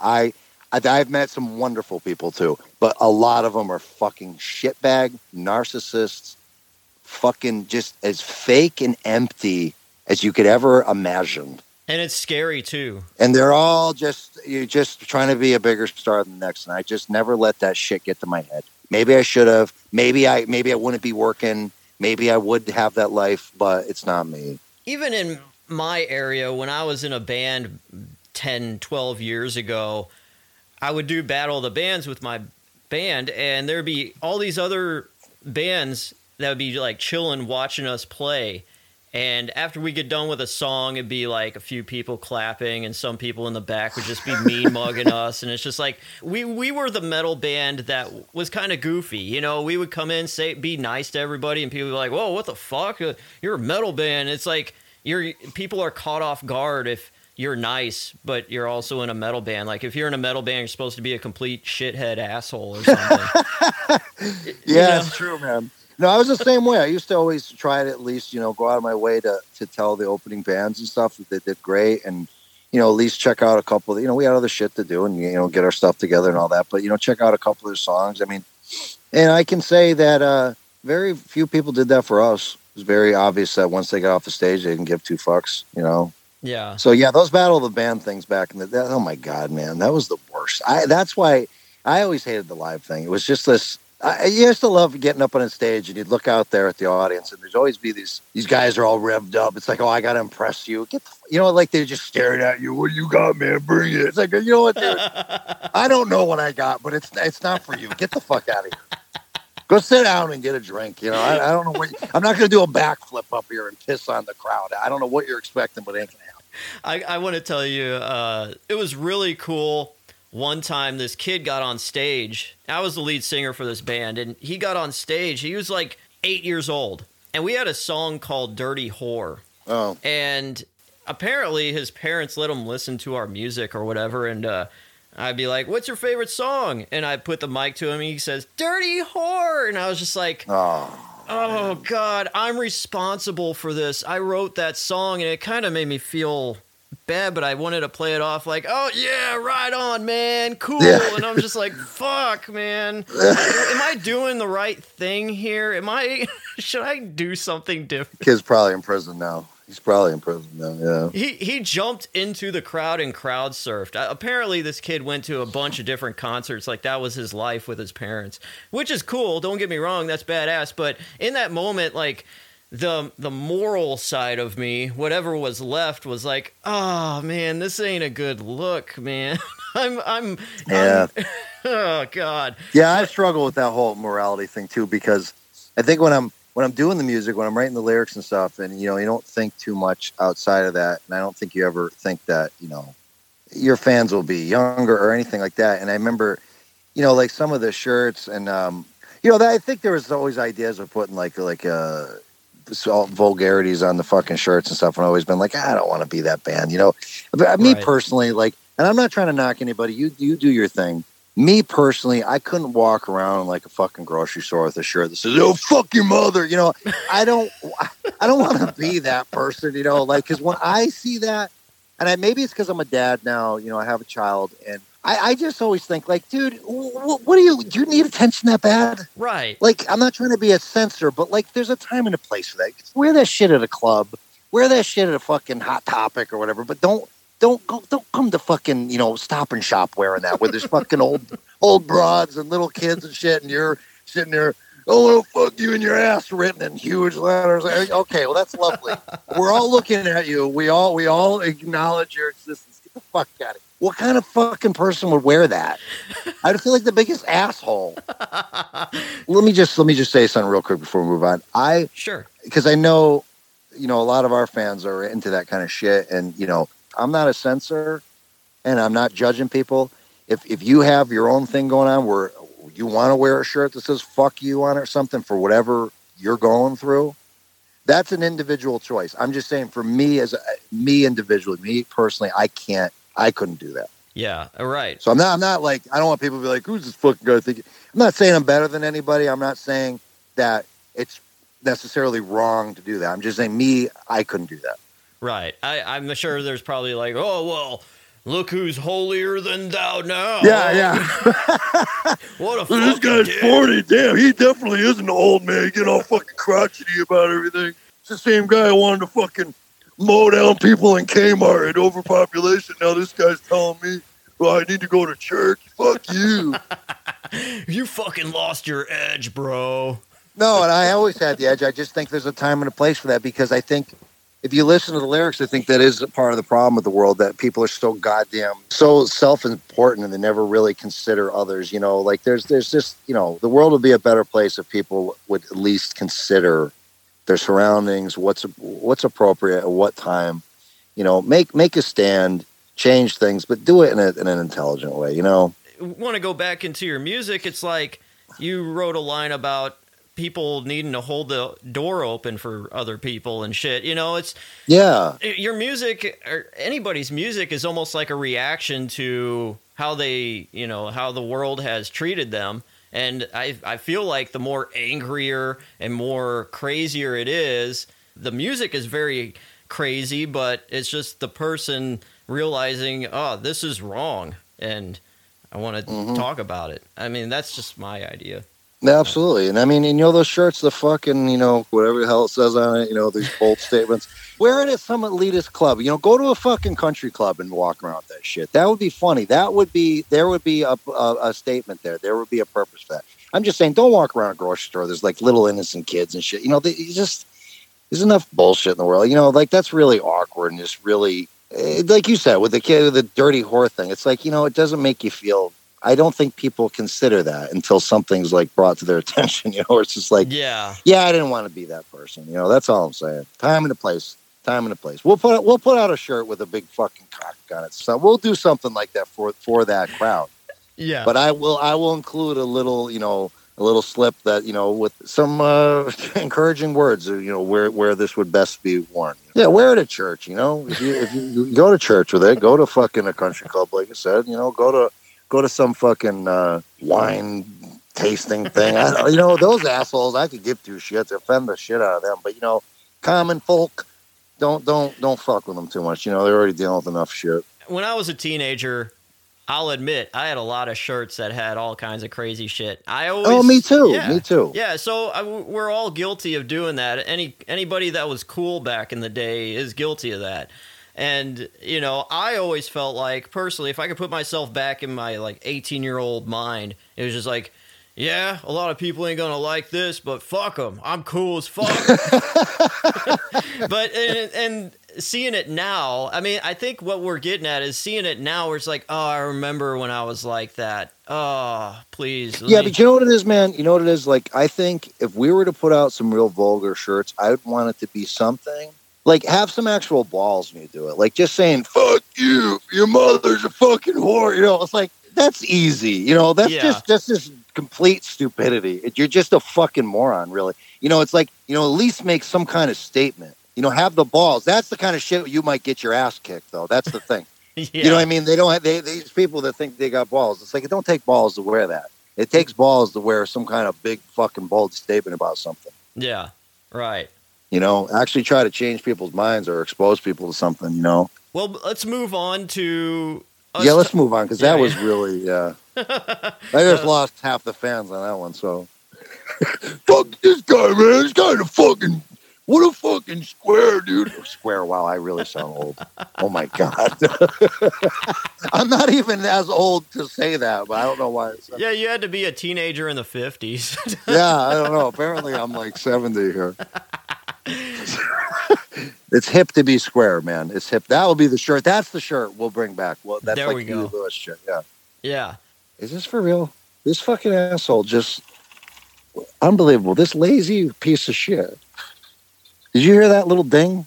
No, I didn't. Okay. Well, this person decides that they're going to bring the cart. I'm sitting in a parking lot, just so people know. I'm really living the high life over here. But you know, the little cart racks they have. You know, where you return the cart. Mm-hmm. This person, you know, put in enough effort to not just leave it by their car, decides to walk halfway to the cart rack, and then apparently said, fuck it. Just gives the thing a push, and nowhere near the thing. And it literally went flying by my car, almost hit the front of my car, and just smashed into the side of the cart rail. So that's about the most half-ass effort I've ever seen in doing that. I don't know what changed. They had the right intention and just said, fuck it, I'll halfway through. What a fucking show. And then just darted. They apparently didn't see me sitting here because they didn't give two fucks. That thing just smashed right into my car, which it almost did. Anyway. Oh, man. New song idea. You ever seen the YouTube channel Cart Narcs? No. Okay, it's this guy that walks around with a GoPro on, and he has, like, bumper magnets he throws on cars from people that leave their carts unattended and don't put it back in the cart corral. Dude, it's fucking gold. You need to look it up on Cart Narcs. Agent Sebastian is a legend. I'll send you a link. So what, does he catch them before they leave? Oh, yeah. Oh, man, he has... You see, like, the most disgusting, like, just reactions from people. Everyday people that you would see shopping in the store, but when you rile them up and say, hey, maybe take your cart back... Oh, man, some of them blow up and go crazy. It's fucking gold. You need to check it out. I have to see this, man. Oh, yeah. I know what I'm doing tonight. Yeah. What's it called? Cart Narcs. Okay. Yeah. Talking about, like, teenagers and stuff. Those goddamn kids. Yeah, I know. Yeah, tell me about it. I always have this thing that I think about, man, if I could just go back in time and tell my younger self getting into music the things that I could tell them now. Is there any kind of advice that you would give your teenage self that you know now, you know, to steer them on a better path musically? Absolutely. Absolutely. I would tell them, do it. Do whatever you want to do. You know, take it seriously. Be you. Be as disgusting as you want. Be as loud. Whatever it is you're into. But don't ever think this is going to be a career. It's just not, you know, it's very rare. But, you know, that doesn't mean you shouldn't try to push it as much as you can, but make sure that this is just one of the things you do. Do something else too. You know, have some kind of other focus too along the way. Don't just, you know, think that you're going to ride this out, because it's not going to happen. That is some good advice. And I think people would tell me that too, but you didn't want to hear it, you know, so I don't know if that would ever change. But I mean, that's just the point of it. It's like, you know, that's how you know if you're doing this for real though, because here I am all these years later and you're doing it. And we obviously aren't making a ton of money, and we're not doing it, you know, professionally or as a career or anything, but we keep doing it, you know, and that's how you weed out people. Some people might go, you know, I think I'm, and then they do it for a few years and realize how fucking tough it is and how little money there actually is involved with it. And then they obviously just never do it again. Then, you know, when they're 50 years old and they're, you know, getting their family reunion to, they're all laughing. Yeah, listen, my band, you guys really could have made it, you know, if you kept doing it, you know. You know, some of these people just keep doing it because they're like, yeah, you know, I thought maybe it would have been cool to, you know, live this life, but it didn't happen. But I never, you know, I did it because I like making music, though, so we're going to keep doing it. Yeah, the way I see it is this. What if I did make a lot of money, like millionaire and all that stuff? What would I want to do? I would just want to make more music. Right. The only reason it's nice to make money, besides the obvious, if you can just, it would just be nice to do this, and this is what you do for a living, and you know, obviously do what you enjoy doing and getting paid for it, and just not having to worry about anything else. But besides that, I mean, it's just making enough money to keep doing it. That's all we really hope for is that, Right. it costs money, the studio time. And even if you're doing things from home, then, if you're going to put out CDs and all this stuff, I mean, just there's all obvious prices for everything. So it's just nice to get to a place where, hey, I don't have to lose money doing this, because I don't have enough really to get by most of the time. So I can't do this as a complete hobby. I need to make some kind of money to keep doing this. That's all we really hope for at this point. I mean, anything more would be great, but. Right. Or just like having enough money where you could do extra things, like really make a nice music video and stuff like that. But I would say the good news about that is technology has advanced so much that all you really need is like a green screen and a few lights from Amazon, and you can make a decent looking music video. Yeah, we're going to be doing that. We've been talking about that. That's another thing we really got to start doing. I'm like, it is time. We got to put out videos and stuff. So, and you got to understand, I mean, we weren't together for a long time. So that we're just coming back. Obviously the focus was putting out the album, and I really do enjoy doing the podcast thing, and especially, doing it with people like you. Yeah. And I'm hoping, maybe you can branch out and do some other things off that. So that's I consider that kind of part of the band experience now. So getting that podcast back up, and then, we're talking about other things that we got to get involved with now that we're active. Yeah, definitely. If you ever need any help, you want me to interview anybody else or take over, have a segment in the show to help you with production or whatever, just let me know. I'm cool with that. Yeah, no, I've told people about you. Because okay. You do it very well. Yeah, they listen to my show and they say, fuck that guy, and turn it off. No, honestly, everybody, and no, really, everybody that's heard it is, really impressed. I mean, you know what you're doing, and you got a good platform, and no, really, I mean, well, thanks, honestly, dude. I'm not just blowing smoke up your ass. I mean, everybody's like, yeah, he's good. I mean, I appreciate that. Thanks, bro. I'm going to move on now to finish up this interview. It's been a long length. I think we've touched a lot of good shit on here, a lot of music stuff, which is good. Yeah, I feel touched. Yeah, very, very touched. Is there anything else you want to tell the audience and the listeners out there about the album, what you have going on in the future? The album is out. It's only out on Bandcamp right now. So if you haven't heard it, you can go to our Bandcamp page. Just obviously search for Circus and Dead Squirrels there. You can stream the album. We would all greatly appreciate if you would purchase the album for all the reasons we've discussed. But if for any reason you just want to check out the band or you don't have the money, you're obviously welcome to just listen to it there. The CD's coming out. It's still being manufactured. It should be arriving very soon, so that will be available too. It is currently being inspected and being approved for, all the Apple Music and Spotify and all those things. So it will be available there shortly as well. You can check our Facebook page for updates. Like I said, we are working very, very beginning stages of trying to come up with the initial ideas of the next album. So that's something I would probably say will be maybe this year, maybe next year. Some other musical projects we got discussing. I told you earlier I would talk about Pluto's Hubris, but there's probably some more of that to come, a little bit of some changes with that, but I do intend on doing that. And the podcast, as I also mentioned, will be coming back very soon.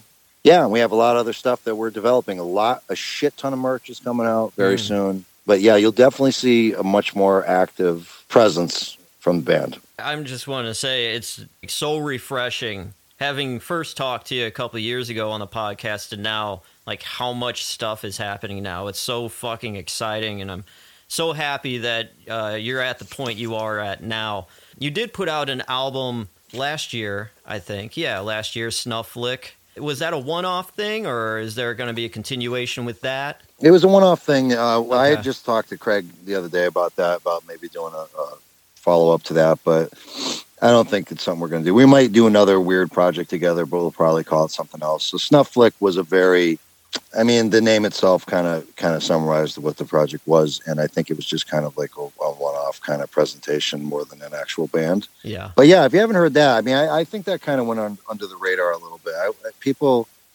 I'm not sure how to judge the reaction to that because it was very different from CODS. But I think, if you haven't heard that, give it a listen to it with an open mind. I did put a lot of energy into that. It's a very, very personal, much more personal and dark kind of thing. than cods. So check that out too. Yeah, what's the name of the podcast for everybody to check out? It's called Ripcord's Cods Cast. CODS Cast. You go to any of the podcast platforms and just search for Circus of Dead Squirrels, it will come up. But it is called Ripcord's Cods Cast. All right. Everybody check that out. And now it's the fun time. Huh? We're going to bust right through here. We're going to talk about firsts, your first certain things. So we got quite a few. We got about 15 or so. Holy shit. All right. All right. So Matt Foran, Mr. Matt Foran, what was your first date with a girl? Well, first date wasn't with a girl, and it wasn't with a man either, technically. No, I'm just kidding. That's God damn, my first date. Like, when you say date, do you mean like actually like going somewhere with a girl? Yeah, like let's talk about where, you see a girl you like and you actually walk up and say, hey, you want to go out? Or she gives you her number or something to that effect. Some kind of exchange where you actually make a date instead of just like, girl next door or whatever, and you just go to McDonald's or something. Not that, but... Yeah, okay. Well, we went to like a fair, a local fair, which I know you know a lot of. Just a little.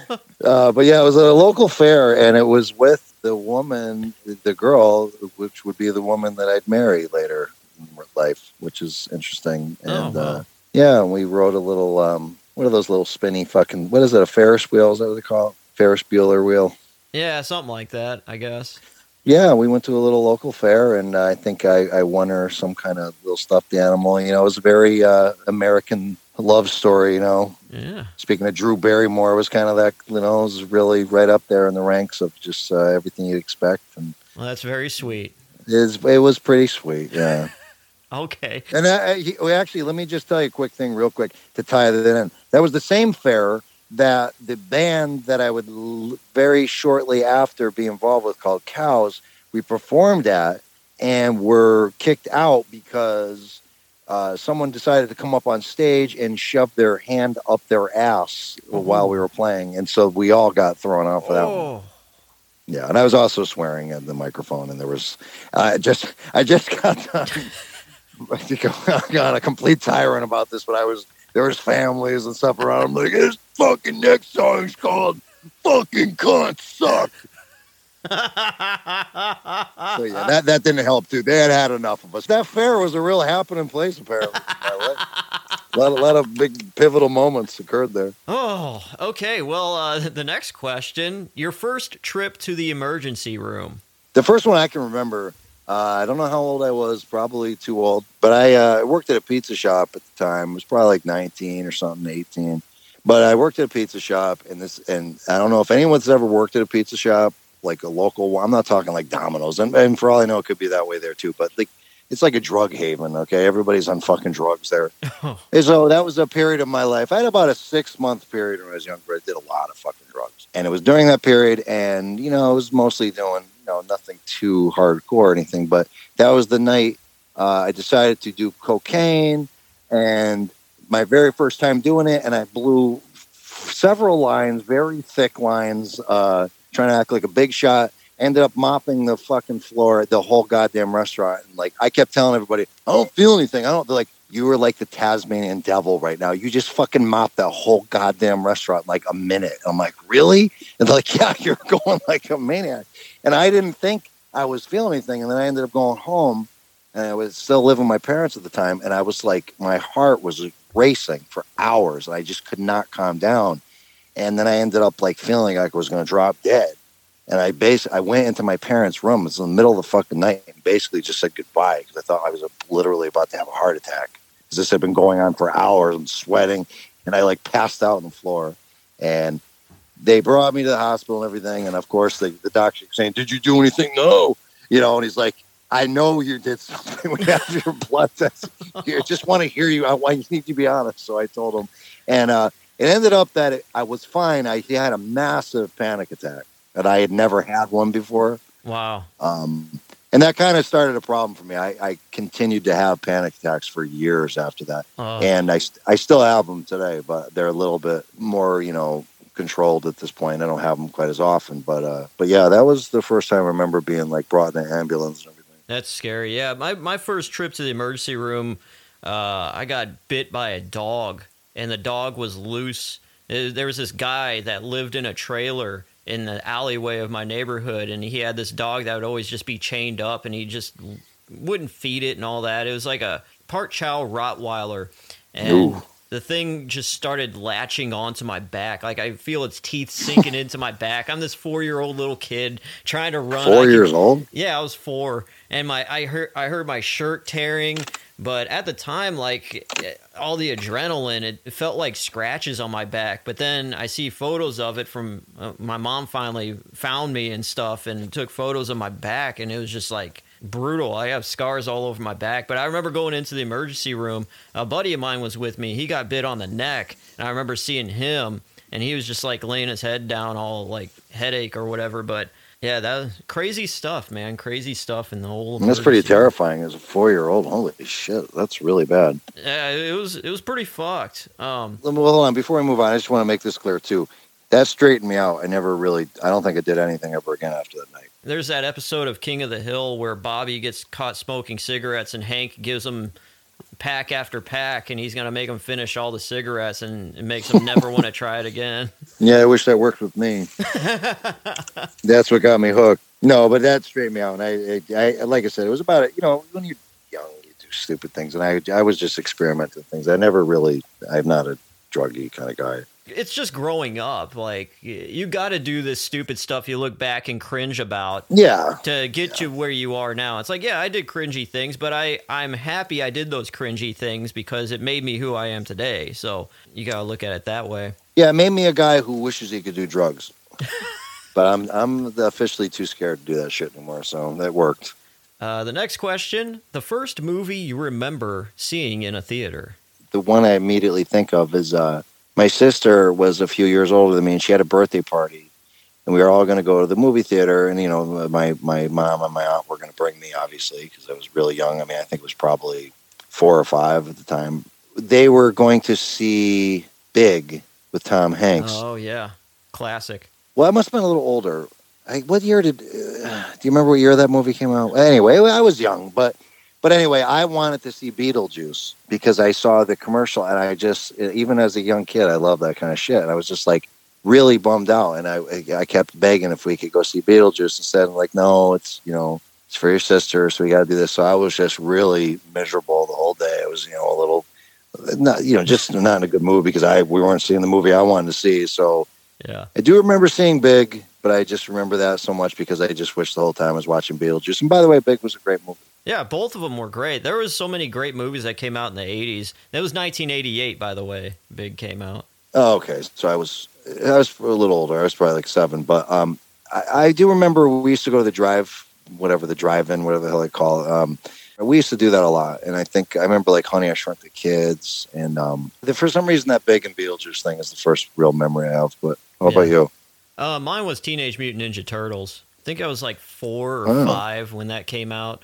The first. Well, that's a good first, yeah. Yeah, it was great. Yeah, after then I think Home Alone was next, if I remember. Nice. Yeah. And we know that's a real treasure for you. Oh, I love it. Yeah.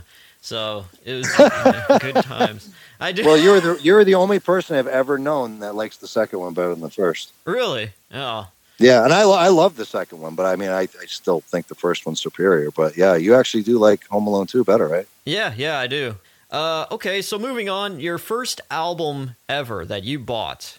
I remember the first CD I ever bought because I really thought it was a big shot at that point because I was always late to everything. It was Mad Season, which I don't know if you remember that band, but it was Lane Staley from Alice in Chains and a few other guys, I think, from a guy from Pearl Jam and a guy from Screaming Trees or whatever.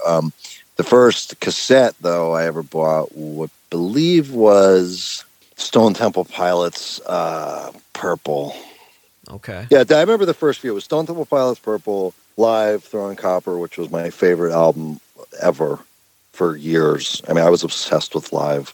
I used to wear that shirt at school all the time. And Crash Test Dummies, God Shuffled His Feet. I'm so glad you brought up that album. I fucking love that album. Oh, God, that's one of my favorite albums. That's a Desert Island album for me. Mm-hmm. I remember my dad, he bought that from a Sam Goody, And my dad had this, like, I attribute a lot of my, like, musical taste and all that from my dad. He just bought CDs left and right, like White Zombie, and, you know, all the good shit. No, really? Yeah. My dad's a rocker, you know.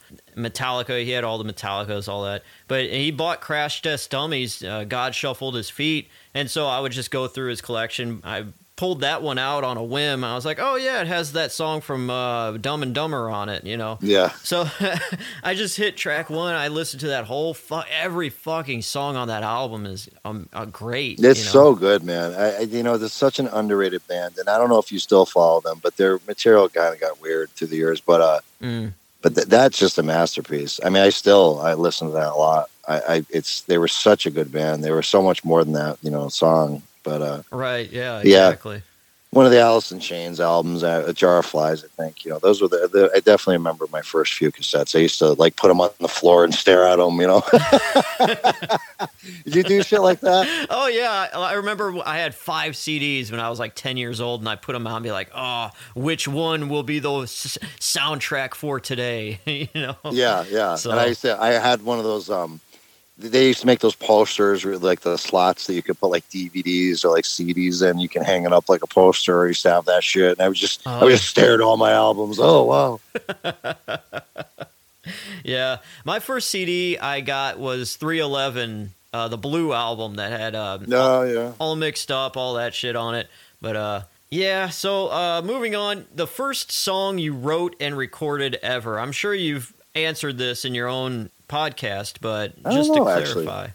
Now, are we talking like a home recording or like going into like an actual studio? Like no, just home recording, which you did on a, you know. Oh, Jesus. Well, I mean, this like on a tape like recorder, like we in Toilet Talk, we recorded a slew of songs, but I think it may have been this song called Whack Thy Weasel. And I actually did talk about that podcast, but it was basically a song about, you know, just several innuendos about jerking off and then connecting it to some kind of employment, you know, like whack thy weasel, spank thy monkey, self-employ yourself as a plumber. You know, it was just several lines like that. It was a horrible song. We were a horrible fucking band. But, you know, that was the first band I was ever in, and we would just record ourselves playing. I mean, who knows would lead to all this, but, you know, yeah. I'd like to say we changed a whole lot, but never really matured that much from that. I just think I got better at writing the lyrics, but the same kind of content. And you're staying true to your roots. That's a very admirable thing. See, I was a real one. Okay, what was the first job that you got an actual paycheck from? That would be KB Toys. I don't know if you remember them. Oh, you remember KB? Yeah. Oh yeah, KB was great. Yeah, I worked. That was my dream job. When I turned 16, I couldn't wait to go down there, and I got the job, and I just loved it. I really loved that fucking job. Same, man. I worked at Toys R Us, and it was great. Was that the first one? That wasn't my first job. No, my first job was that I got a paycheck from. Now, back in the day, I was a child model. Like, I actually... Excuse me? I was a child model. Like, I was... Is this the shtick thing again, or is this for real? No, this is for real. You were a child model? Yeah. For, like... What? Okay, no wonder you're so fucked up. It's true. No, okay, so I'll give you the story of how this happened. My mom will correct me if she heard this, but... how this happened was, I don't know if you remember in the malls, there would be some kiosks like in the back, like, try out your child for modeling or whatever, and it could be a star and take photos or whatever. There was like it was like an agency, a talent like scouting place or whatever. Anyways, they saw some potential in me. I don't know what the fuck it was, but I wound up getting represented through this talent agency. And I would go into these tryouts for, like, commercials and shit. Like, there was one I remember going in for that was for, like, a car dealership. And the commercial would be, like, 2 kids. And one kid would be, like, the young car dealer back in the day. Oh, he's always been dealing cars ever since he was a kid. And here he is dealing Hot Wheels to another kid and this shit. But anyways, I didn't get that part, sadly, but... my big break was that I got hired to do hand modeling for this toy commercial for a toy called War Planets from Trendmasters. And Are you serious? the toy company was based in St. Louis. They're no longer around, but during the Trendmasters? Trendmasters, yeah. Yeah, I remember that company. They're not around anymore? No, yeah, they're not. I think they died out in the late or early 2000s. Yeah, I had some Mars Attacks toys from them. Oh, yeah. I remember, I think I had one or two from there. But, yeah, so for 3 days of work going there and moving my hands with toys in front of a camera, I wound up getting like $1,200. Damn. 1997, I'm like 11 years old. You know, I was like, fuck, it was so cool, but I never saw any of that money. I think I got $100 out of it, but I don't know where the rest of the money went. Really? Oh, that's fucked up, man. You did all the work. So were you molested? The one thing that was weird about it was before I got hired for the job, I would be led into this office with just me and this one guy. And that's how it usually happens, yep. No, and the planet Bone is the planet I had to Jesus. hold on to. Walked right into a fucking trap. You're lucky you walked out of that situation untouched. Unscathed. The planet Bone has these 3 tentacles on it. And so he set up he set up these 3 little figurines, and he was like, let me see how you can swoop down and knock out these figures with the tentacles on this planet. So I did that, knocked them all down, and that's how I got the gig. But yeah, very talented, hand-eye coordination, 100%. Wow. Well, I'm sorry you didn't pursue that as a career. I mean, maybe that way, you might have missed an opportunity there. There was a missed opportunity. I could have played Spanky in the Little Rascals movie that came out in the 90s, but what? Yeah, I could have played Spanky, but there was something. The time window was just like a month off or whatever. Didn't fit into your schedule. Yeah, at the time. Yeah, exactly. So darn it. Well, what's funny though, that's just all kind of connected here. I know, going back to the previous question, and this was not planned, but here I am talking about, Spank Thy Monkey, and now you were telling me you almost got the role of Spanky. You see how everybody's connected, though? See? That is all crazy. This Oprah Winfrey shit? Yeah. The universe is all one. So is this like a surprise Super Soul Sunday episode? Are you with the Oprah Winfrey what the fuck's called OWN or whatever? Yeah, you're on the O channel. I'm sorry to tell you. Oh my Lord. Oh Jesus. This is my big break. I told you. You never know, man. You just gotta keep doing your thing. What was your first car? My first car was called Smokey the Shitbox, and it was a hand-me-down from my sister. It was a Honda something. It was a shitbox. So at the point they handed it down to me, it was on its way out, which is why I just was given it. And it had black smoke pouring out of the back. Yeah, it quickly became known around school and everything as Smokey the Shitbox. And at that point, it was on its last leg, and that's what I drove around for a couple of years. Hell yeah. Right on. Like a real man. Like a real man. And there was a bunch of toys. I remember that it was known because there was a bunch of toys in the back. You can barely see out of the back window.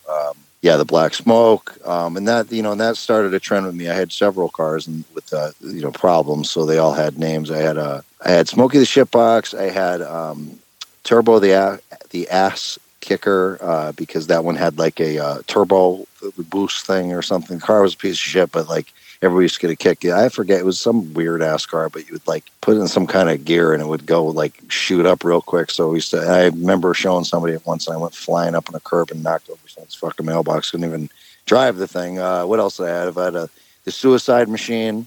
That thing used to just shut down in the middle of the fucking road, like no warning. It would just stop. And he would be, I can't tell you, I almost got killed. So that was the Suicide Machine. You just never know if you're going to make it anywhere in that damn thing. And then the fourth car I had at that point, we just stopped getting creative. We just called it Death 4. How about you? My first. Did you have a shitbox or? Yeah, my first Lamborghini was your first. Oh, yeah. You were a child model. So yeah, exactly. I had all this money, No, I had a '77 Caprice Classic. So by the time I had it, It was like fucking 20-something years old. It's like a pimp ride, yeah. Oh, it was a boat. It was a fucking boat. And You getting those bitches or what? oh, I did actually. Did you? I got quite a bunch of ass in the back seat of that thing. It was great.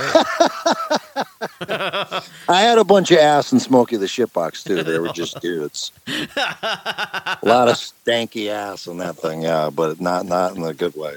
Yeah. Oh man, I don't think I did any sexual activity in any fucking car I ever owned. Maybe one. No, you can. There's still hope. There's still hope. Yeah, midlife crisis. You still got that whole opportunity. You get to redo everything. What was your first celebrity crush? Good, that's a good one. You're a real thinking man, and you got me thinking about things that I just not really sure I'm comfortable thinking about. But first celebrity crush, Jesus, man, that's a really hard question. I don't know. Here, you go first while I think. I don't know her name, but she was the mom from the Cosby Show. Wow, really? Really? The mom? My mom and I would watch the Cosby Show back in the day when I was a kid. You were in love with Mrs. Huxtable? Yeah. That's insane. I've never heard anybody say that. That's really weird. That's the last thing I would have. I don't honestly remember, dude. Like, see, I mean, I know there was more before this, but I have a real, like, good memory of Sheryl Crow. I thought she was hot as hell. I really don't know. I mean, I remember the whole Jenny McCarthy thing. When I was, yeah. I could tell you another crush I had, maybe jar your memory. I remember when Batman and Robin came out, I had the hugest crush on Alicia Silverstone because she played. You know, I never got that, dude. I never got that one. You never did? No, I never did. I could never figure that one out, and I still can't really figure it out. I mean, I remember watching a lot of these movies and thinking, like, Kim Basinger was really hot, you know, in the first Batman. And how about Ninja Turtles? Okay, I know you said that was the first movie. How about the April, man? I don't know about that. Yeah, I'm not either. The April in the second movie, I liked. Yeah. Because she was a different actress in the second one, but... I'm not saying you know they have to cast somebody that they're hot or something, but I just thought that, you know, in the cartoon, I mean, she was like had her tits popping out and everything. It's like I think that's what they were going for, you know. Yeah, exactly. No, I'm not saying it. They are. So, I mean, you know who was wicked hot? Fucking Boy Meets World. Remember that show? I never watched that show. Oh, really? You don't remember Topanga? I remember there's so many guys that I know now they talk about that was my first crush, but I never watched it. So really, yeah, I had a big thing for Kathy Ireland. She had a line of like clothes at Walmart or something, didn't she? Yeah. Oh, you know what? That may have been the first. Yeah, I do have a memory of being a little obsessed with her. Not like scary obsessed. I don't think I should say obsessed, but I mean, just you know, that was the first one that really got in my head, I think. Oh, I could tell you also watching Wayne's World. Oh, really? Asia Carrera, I think that was. Yeah, I see. I didn't get that one either. Really? Huh. I didn't get that one. No. Yeah, I liked her, Mrs. Huxtable. It's the weirdest shit I've ever heard, man. I'm sorry, I can't get over it. That's really, really weird. I mean, she was just such a mom, like very, you know, just plain Jane mom, and that's fine. But I mean, it's just not what I think of as like a crush. That's so weird. I mean, she was a little overly seductive in her role, though. You know, she'd always be like, clear. Yeah, that's weird. I got to tell everybody about that. That's I never heard that. Go right ahead, bud. I don't care. Like, this fucking weirdo, man. I was telling you. We'll get down to the last question here. No, that's sad. First time you got pulled over by the cops. We didn't get pulled over, but I remember one time we used to like film skits when we were like in high school, like you know, you probably did stuff like this too, but we used to film little skits, you know, we drive around and come up with these scenarios and stuff. By the way, I am desperate. I have it on video cassette, and I'm really considering. One of these skits was pretty goddamn funny, and it was, you know, everybody around school knew about it and everything. I would love to put that up on YouTube. But anyway, we went to this playground, and we were filming some wild-ass skit there. You know? It was the guy was addicted. One of the kids, it was like an intervention thing. Like, we were confronting the guy because he was addicted to Pepsi. You know, so we had all these Pepsi cans. We kept finding all these Pepsi cans. You know, he's telling us he wasn't drinking anymore, and we kept finding it. You know, we're searching the car and everything. And we were like yelling at the guy, like it was this big confrontation, this big dramatic thing. You got a problem, you know. And we're screaming. And I guess one of the people that lived nearby the school, like, called and said there was some horrible commotion going on, you know, like a fight or something. You know, so the cops came. And they were like, you know, this was a small town, you know, these guys got nothing to do, you know, they're looking for anything, you know, of excitement, you know. So the cop was like a real little man syndrome kind of thing, like if like the Napoleon complex or whatever, this little cop was like real fired up, real angry. He came with the dog and everything. We're like, what the fuck, get down, he's screaming. And we're like, what the fuck, and he's like, what the hell's going on? And we're like, wow. He's like, what are you guys on? We're like, nothing. And we're like, what are you doing here? And we're like, we're filming, he's like, filming what? Going crazy. He's like, people calling saying you're drinking and this and that. And we're like, no. And they're like, yeah, they heard you talking about it. I'm like, no, it's a skit, and we're talking about Pepsi. And he's like searching the car, like thinking that we have like open containers of alcohol and shit. And we had all this stuff for the skit, all these empty cans. So it was embarrassing as hell because guys going through, there's this tons of cans of soda in the car. And he's just like checking out everything. And then at one point I said something to him. And I like something kind of with a little bit of an attitude at that point because I was just tired of the way the guy was treating us. And he got in my face. I'm like a kid, I'm in high school, and he get in my face. He goes, "You want to go to jail, boy? Huh? You're a fucking tough guy. You think you're fucking tough?" And I'm like, oh my God. And he's got this dog and everything. I'm like, holy shit. That was my first memory of the cops. So I'm not that, fond of them. Well, that's fucking horrible, man. Yeah, it was horrible. He ruined a good fucking skit. You didn't get that on tape, did you? Well, I don't know what happened to that one. There was one we did about the guy. I was driving with a friend of mine, and he was accusing me. No, I confronted him about eating my peanuts that I had, and he was lying, and I was telling him that, just calling him out that I had this jar of peanuts, and I went to bed, and then I woke up, and the thing's basically empty, and I knew it was him. And it was this huge argument about this jar of peanuts, and it was actually that was the best one we ever did. Like, you'd have to see it. Everybody, that's the one I do have that on a tape. If I could get it, if I could upload it or something, I might do that. Because I really, we only had a few of them that I still have, but pretty funny. Yeah. It was one of those things that if probably everybody else will just be like, but I thought it was funny. So what was your first run-in with the police? Okay, so I was driving. I lived in one town doing radio, and my hometown was about an hour and a half drive. And I hated working in radio. So any chance I got to leave and go back home to see my friends, I would do that. And this was like Friday night. I just got off my shift at midnight, and I'm driving, just packed the shit box up, and I'm driving back home for the weekend because I had that weekend off. And I'm driving. This is when I didn't know the law of you can't just keep driving in the left lane. So, but I was. But there was nobody else on the fucking road. It was dead of night in the middle of bumfuck nowhere, and I'm sitting there driving in the left lane. And all of a sudden, whoop, lights come up behind me, pull over.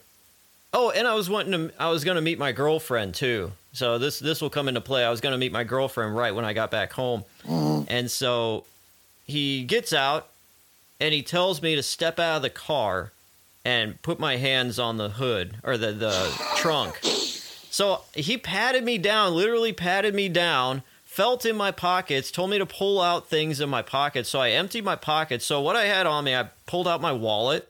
I had a pocket knife, like any man should have. Oh, boy. And a condom. Yep. Because I was going to meet my girlfriend. Oh, you're a real man, yeah. So, what else do you have in there? A little fucking bottle of alcohol, too? And yeah. Brute fucking cologne. Fucking off-brand fucking CK1 from Walmart. But, yeah, so the cop pats me down, and he's like, you don't have anything? You ain't on? You taking any drugs or drink? And I'm like, no. So he has me sit in the car, and in his cop car. So I sit in the passenger seat of this cop car, and he starts reading back my license plate. Alpha 7 dog, blah, blah, blah. And I'm just like, what the fuck did I do?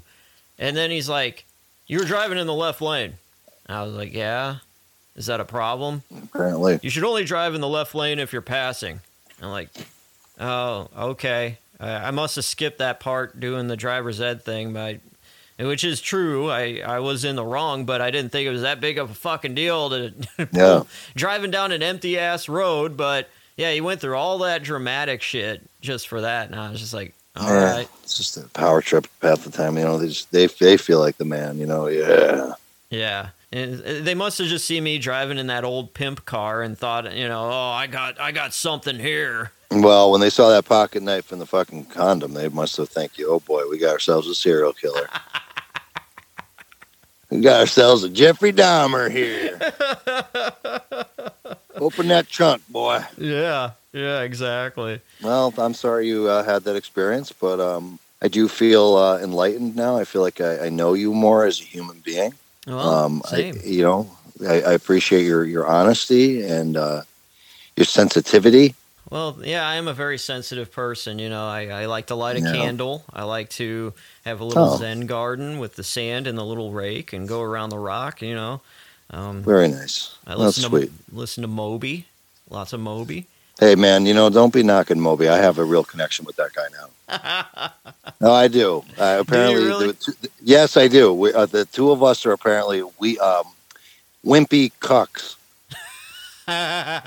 Yes, and I'm honored. I was thrown into a category with him by a fan, in quotes, recently. What? Yeah. Really? Yeah. I was going to save this for my podcast, but I'll tell you, I'm going to give you an exclusive. No shit. Yeah, so let me just put something out there. This is a real. It's not disappointing, but it's eye opening. That how people can be with, especially people that you think are understand you or whatever. But so we put out the album art early. When the album went up for pre-order, we showed the album cover. Mm-hmm. And it's a parody of the Looney Tunes characters, the ones that were kind of under scrutiny at one point or another about, with this cancel culture. Oh, yeah. How they wanted to pull certain characters because they were offensive for this reason or that. So that's what the cover was all about. And the Elmer Fudd was because they wanted to pull his guns and everything. And so we made him into like your typical like Second Amendment, Trumper kind of fucking, with the right. Make America Great Again hat and everything, it's just part of the art. It's part of the parody of it. Yeah, it's a joke, pretty much. Yeah. It's a joke. It's not a political fucking statement. It's just a character that to represent that, that part of the cancellation that they wanted for whatever. Mm-hmm. So anyway, so we put that's on there. And I've had two people that have at least been vocal about it now. We had our second person the other day. But the first guy, apparently that really pissed him off because, he hasn't even heard the music yet or anything. And so he posted something in response, like in the comments, like, oh, it's great to see that, this would have been relevant, 6 years ago. You guys are talking about the same tired thing. It's old news or something. And I'm like, what? I'm like, dude, I'm pretty sure that the people are still being canceled left and right for every little thing they do. That did not go away, So I'm thinking, what the fuck are you talking about? And then, so we were pissed off about it. So I like clicked on the guy's picture and I'm like, who is this fucking asshole, Because you're always like shocked. It's like, well, you're here because you liked the band. Like, it's not like some random asshole that found his way there. Right. So you're like, who is this fuck, So I click on his picture. And he posted like a big thing about it, like on his own page that he obviously didn't think I'd see, and he's like, one of my favorite bands, they're going on about how much he loves the band and this and that. But he's like, I always knew the singer was a wimpy cuck with Moby-like socio-political views, but he made good music. And it's sad to see that they're, doing this and that, like falling into this, whatever he was saying. But I'm like, in a nice way, I basically told him, hey, dipshit, that, we're not making a political statement. I'm assuming you're a Trump guy, and it's actually more in line with probably with what you believe than what you're assuming it is. Yeah. And then he kind of like tried to backtrack, and he said that, I only posted that as a joke. And then he went on again about Moby, like ripping the guy to shreds. And I'm like, dude, leave poor Moby alone, man. What the fuck? Now I feel some kind of kinship with this guy. I'm like, what is so irritating about Moby that he believes in animal rights? That makes him an awful person, that he's a thoughtful human being. You don't have to agree with his, he believes in like not torturing animals. Like, that's a good thing. That makes him a good person. So fuck anybody has a problem with Moby. If you ever hear this, I love you, man. We're bald brothers, man. We got so much in common. You know, we could shave each other's heads one day. I had a Moby CD back in the day as a kid, and I like some of the songs on it, but I don't dislike Moby. I just listen to his music, not really care about whatever his stance is on whatever. After a while, I'm like, man, this stuff is kind of wimpy. I want to listen to heavier stuff. So that's my views on Wimpy or Moby.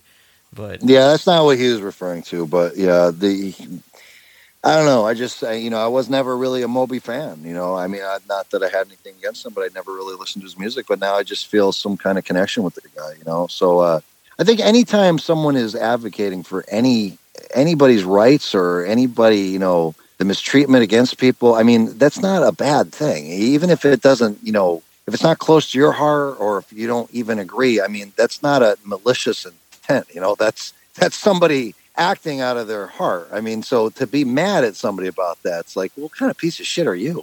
Well, it's just like you're spinning your tires in the mud. It's like worry about something else that actually is more important, I guess, instead of worrying about someone else doing something about something. Like, yeah, meanwhile, you're doing nothing but talking shit. You know, it's like, what are you doing? You know, what do you believe in? Anything?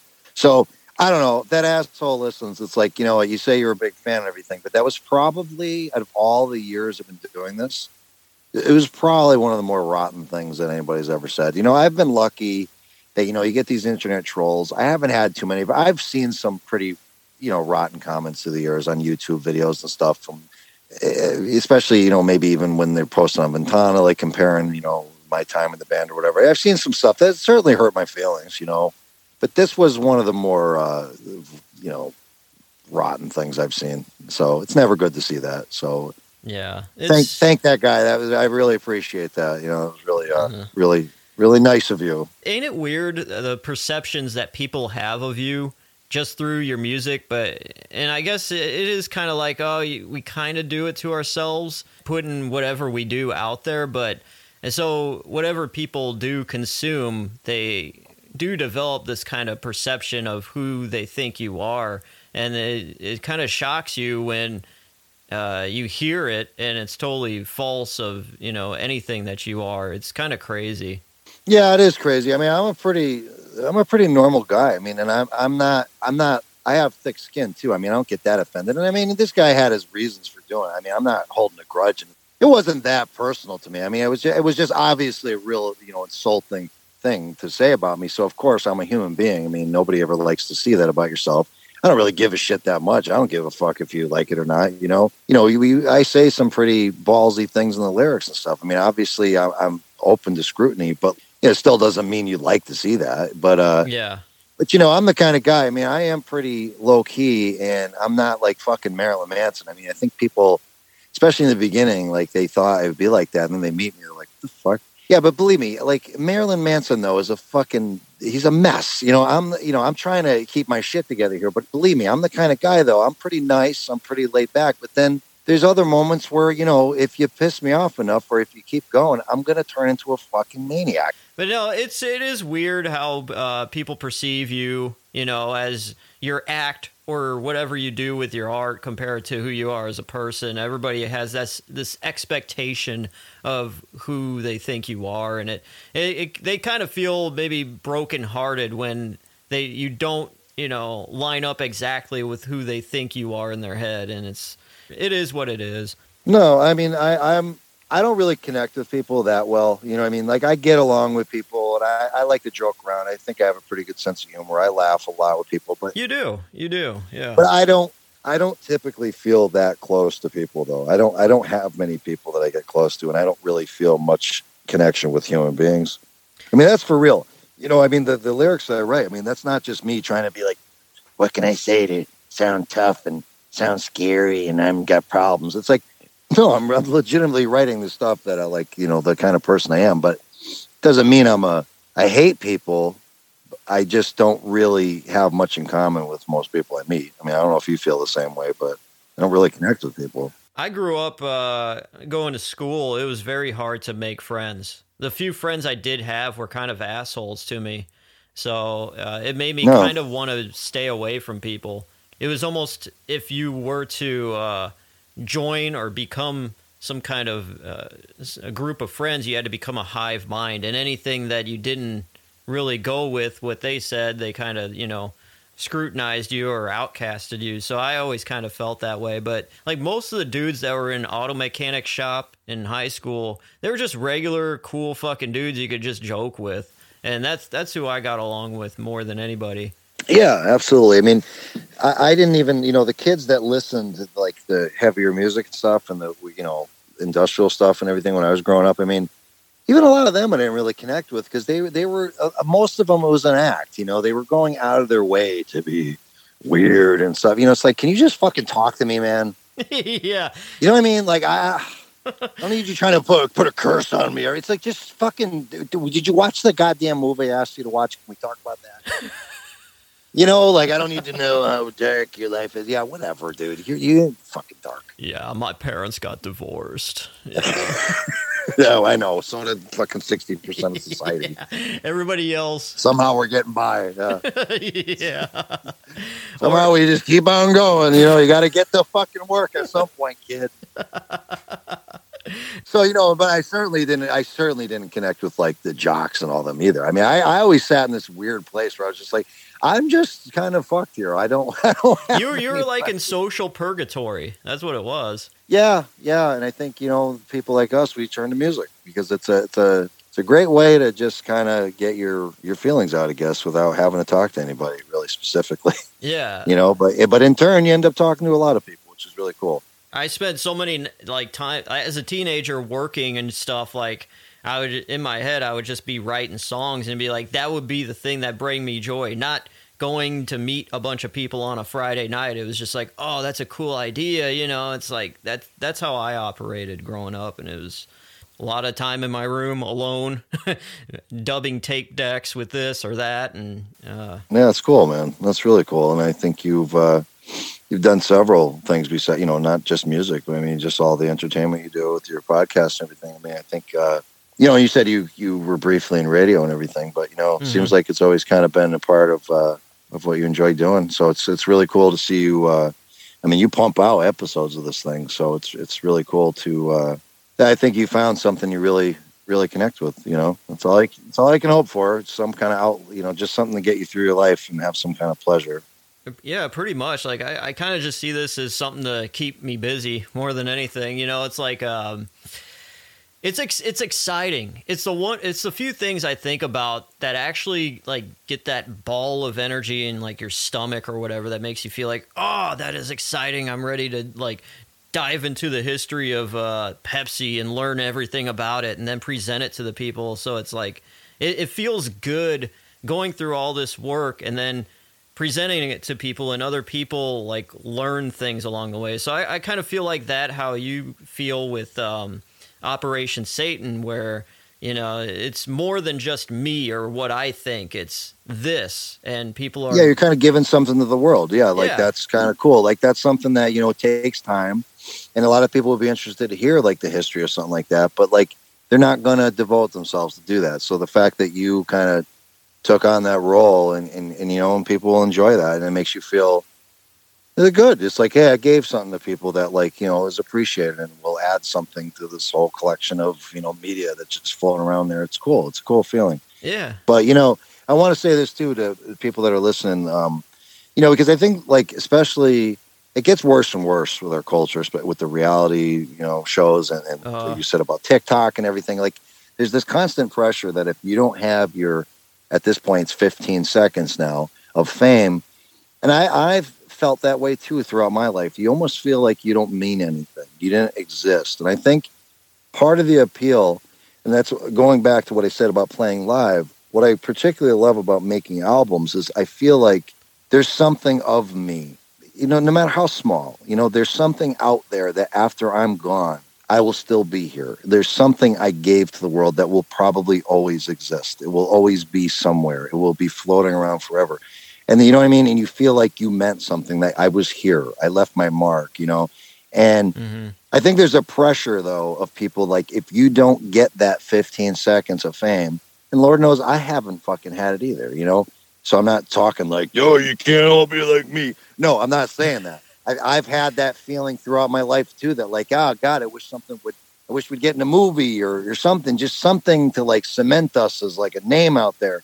Of course, I would love that. And I think we all kind of have that feeling in the culture we're living in, that like, like you walk in the grocery store and there's a People magazine, 10 sexiest guys in the world. So, oh, really? You've met every guy out there? You've searched the world. It's like these fucking assholes, the same 10 clowns you see all over everything. Oh, the sexiest man alive. Really? Sure. Are you sure about that? I didn't get a call for that. What the fuck? Yeah. It's like, but it's just, you see this shit constantly. And it's like, it makes you feel like, so, well, there's like a handful of people during my lifetime that only mattered, that like 100 years from now, the rest of us were just a bunch of fucking slugs that were just, just oozing down the backs of all these among us that were the sexiest men alive and all this shit, and you feel like you were nothing. But like, what we're talking about, I want people to know that it doesn't have to be music, doesn't have to be even art. Just whatever the fuck it is that makes you feel alive, whatever it is. It could be just collecting something. It's important though, because I think we have a real problem with depression and just, these feelings, like I was saying, of just not mattering. Like it only matters if it matters to you. There is no point to life at all, except whatever the hell point you give it. There's never going to be a point to life. That struggle that we all just, everybody would love to know, what's this all about? There is nothing. The only point is whatever point you determine for yourself. So don't give in to the pressures and just enjoy your life. Find whatever the hell it is. Could be playing chess with your fucking grandfather. Whatever it is that gives you joy, just stop worrying about what other people think. Stop worrying about, how much money you have. And I have to take my own advice. Just try to enjoy your fucking life, because this world will make you feel so goddamn guilty about everything you're doing, that every movie has a parody of every type of guy, the gamer or the nerd that collects toys or the dumb jock. They constantly go out of their way to make you feel shitty about who you are. Those fucking people are the empty people, because they're so caught up in making other people feel like shit. They're obviously not that invested in their own fucking life. So just remember that. Find your thing, do your thing, and whatever comes of it, it doesn't matter as long as you're fucking happy. That's my Oprah moment. Well, there you go. I feel like we kind of grow up thinking that if we do need to be famous to feel like we're worth anything or we're valid in some kind of way. And you just need to find that one thing that like makes you feel happy or you feel any kind of like joy, and realize that, hey, some people may have the upper hand and that's their life, but this is your life. You need to start looking at your life and how you're living and just do the best you can at your level.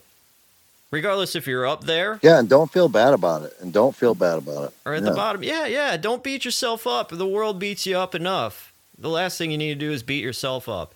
All the work that I do, like I put out the documentary of the history of McDonald's. It's a crazy story. It's a fun story, and I enjoy putting it together. I don't care if I make a single fucking dime later on from YouTube, from views from it or anything. The thing that brings me the most happiness is randomly I'll see on my phone someone commented on the video saying, "Great work. I really love this. It's a great story. Thanks for all your hard work." Yeah. And that's all you need. Just some, money would be great. It would be nice. It's a nice bonus, but it can never, if you truly love what you do, that can never, ever be the priority. And if it is, you're doing the wrong thing. Yeah, pretty much. That should come as a surprise bonus. And of course, you'd rather be doing something you love than your job or something. But like, that's just not the reality of what most of us do. And if something happens for you, if you actually change your focus, and that's still with COD, sometimes I think, hey, who knows? I don't give a shit anymore. I don't care. I don't care that we're not as big as this band or we haven't been featured in that. It would all be nice. And we're certainly going to keep trying. We're going to get our name out there as much as we can. But it's just not that fucking important. We're going to still make music regardless. It's not going to change anything. So, if something more happens, that's great. And that's the theory for everything. Just do something like you with your podcast. I feel the same way, man, with the band. Like, nothing makes me happier than when somebody comments, on like, hey, I love the album, this and that. Yeah. It's not so much that, hey, man, I just bought the 100 copies of the album. It has nothing to do with like, where's my money? If you like it, it's like, no, I'm just so happy that there's some people that appreciate it. You know, I wouldn't keep doing it. Yeah. That's one reason I wouldn't do the band. If I put that out and there's complete crickets, of course, that's going to ruin your motivation. Mm-hmm. You know, because you're doing music for yourself, but you're not going to keep doing something you don't think any other human being enjoys. It kind of sucks the motivation and fun out of it for you. So that's what keeps me going. I don't plan on making money with the band, you know, but as long as people enjoy it, and the same with your podcast, if you get some comments and stuff, it's enough to keep you going. You just want to feel like your hard work meant something to somebody, you know? It's almost like how you were talking about earlier about just like saying that, hey, I was here in the world, I did something.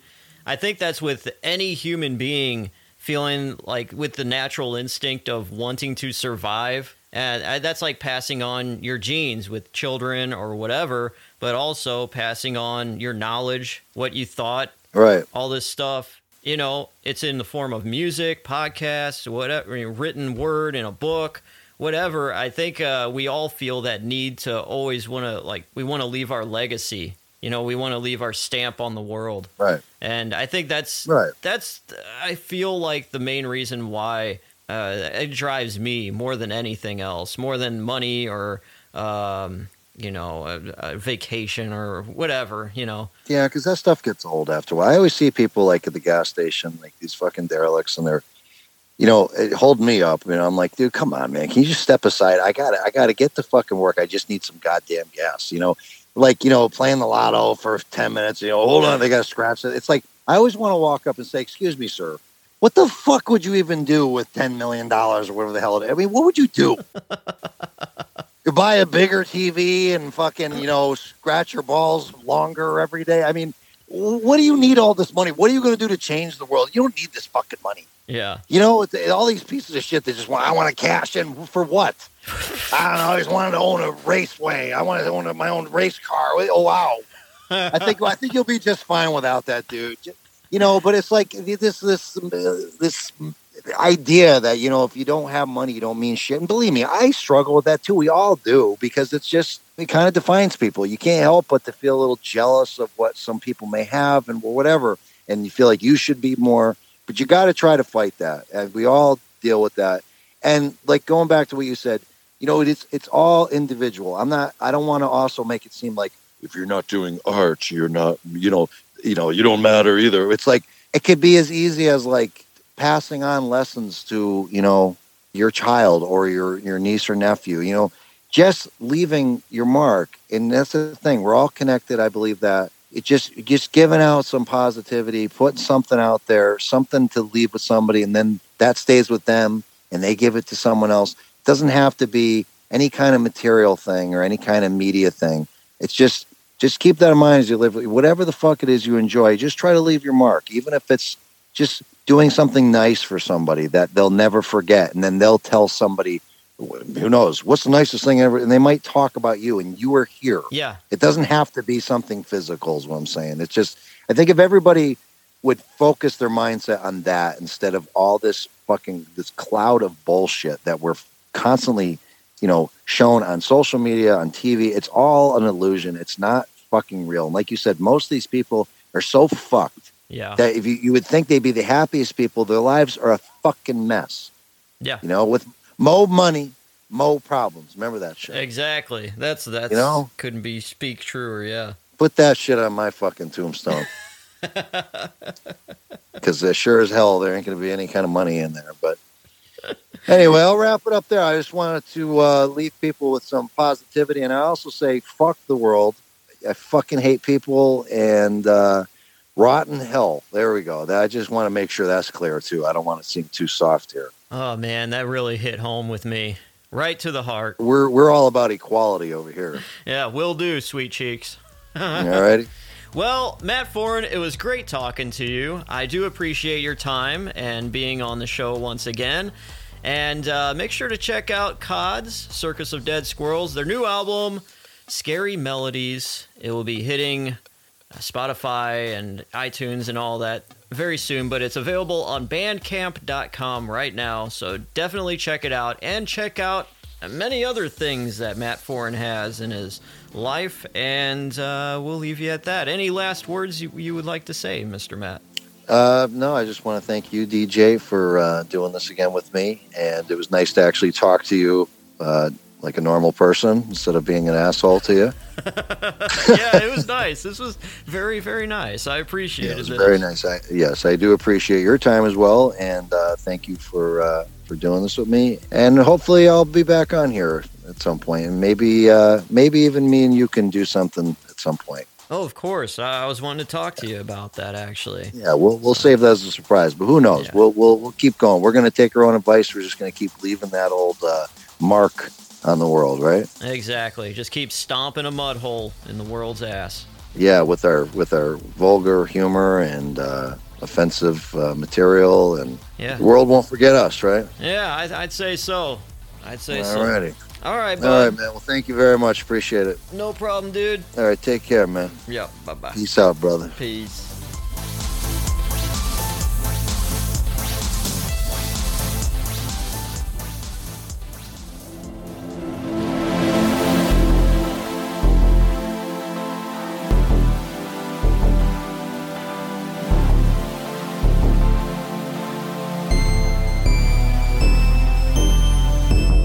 This episode of Industrial Industries World Radio does come to a close. I want to give a huge, monumental thank you to Matt Foran to being on the show. Besides that, thank you guys for listening. If you want more of the show, you could go onto YouTube, where it's the visual aspect of this podcast. There's a lot of content on there that is not on this podcast, and vice versa. There's a lot of stuff on this podcast that isn't on the YouTube channel, so you kind of get a best of both worlds. So for the full experience, go over to the YouTube channel and subscribe. It's the same thing, same name as this podcast. It's Industrial Industries World Radio. And you're bound to find something on there to enjoy, if not everything. And that's all I got for you today. If you want something else to listen to, podcast-wise, I do have a show that I go over every single Beavis and Butthead episode. And I'm right now on episode 56. I'm working on that one right now. So there's 55 Beavis and Butthead episodes that I do go over. And if you want to find this podcast, search The Butt Chronicles on any podcast app. It's everywhere. And subscribe to that and listen to that if you are a big, huge Beavis and Butthead fan, or if you've never even watched them, maybe this would be a nice introduction. You could get into it by listening to me talking about them. Anyways, thank you guys for listening. Once again, I am your host, DJ Glowing Ice. Have a great rest of your week, and I will talk to you once again very, very soon. And that's it. Peace out.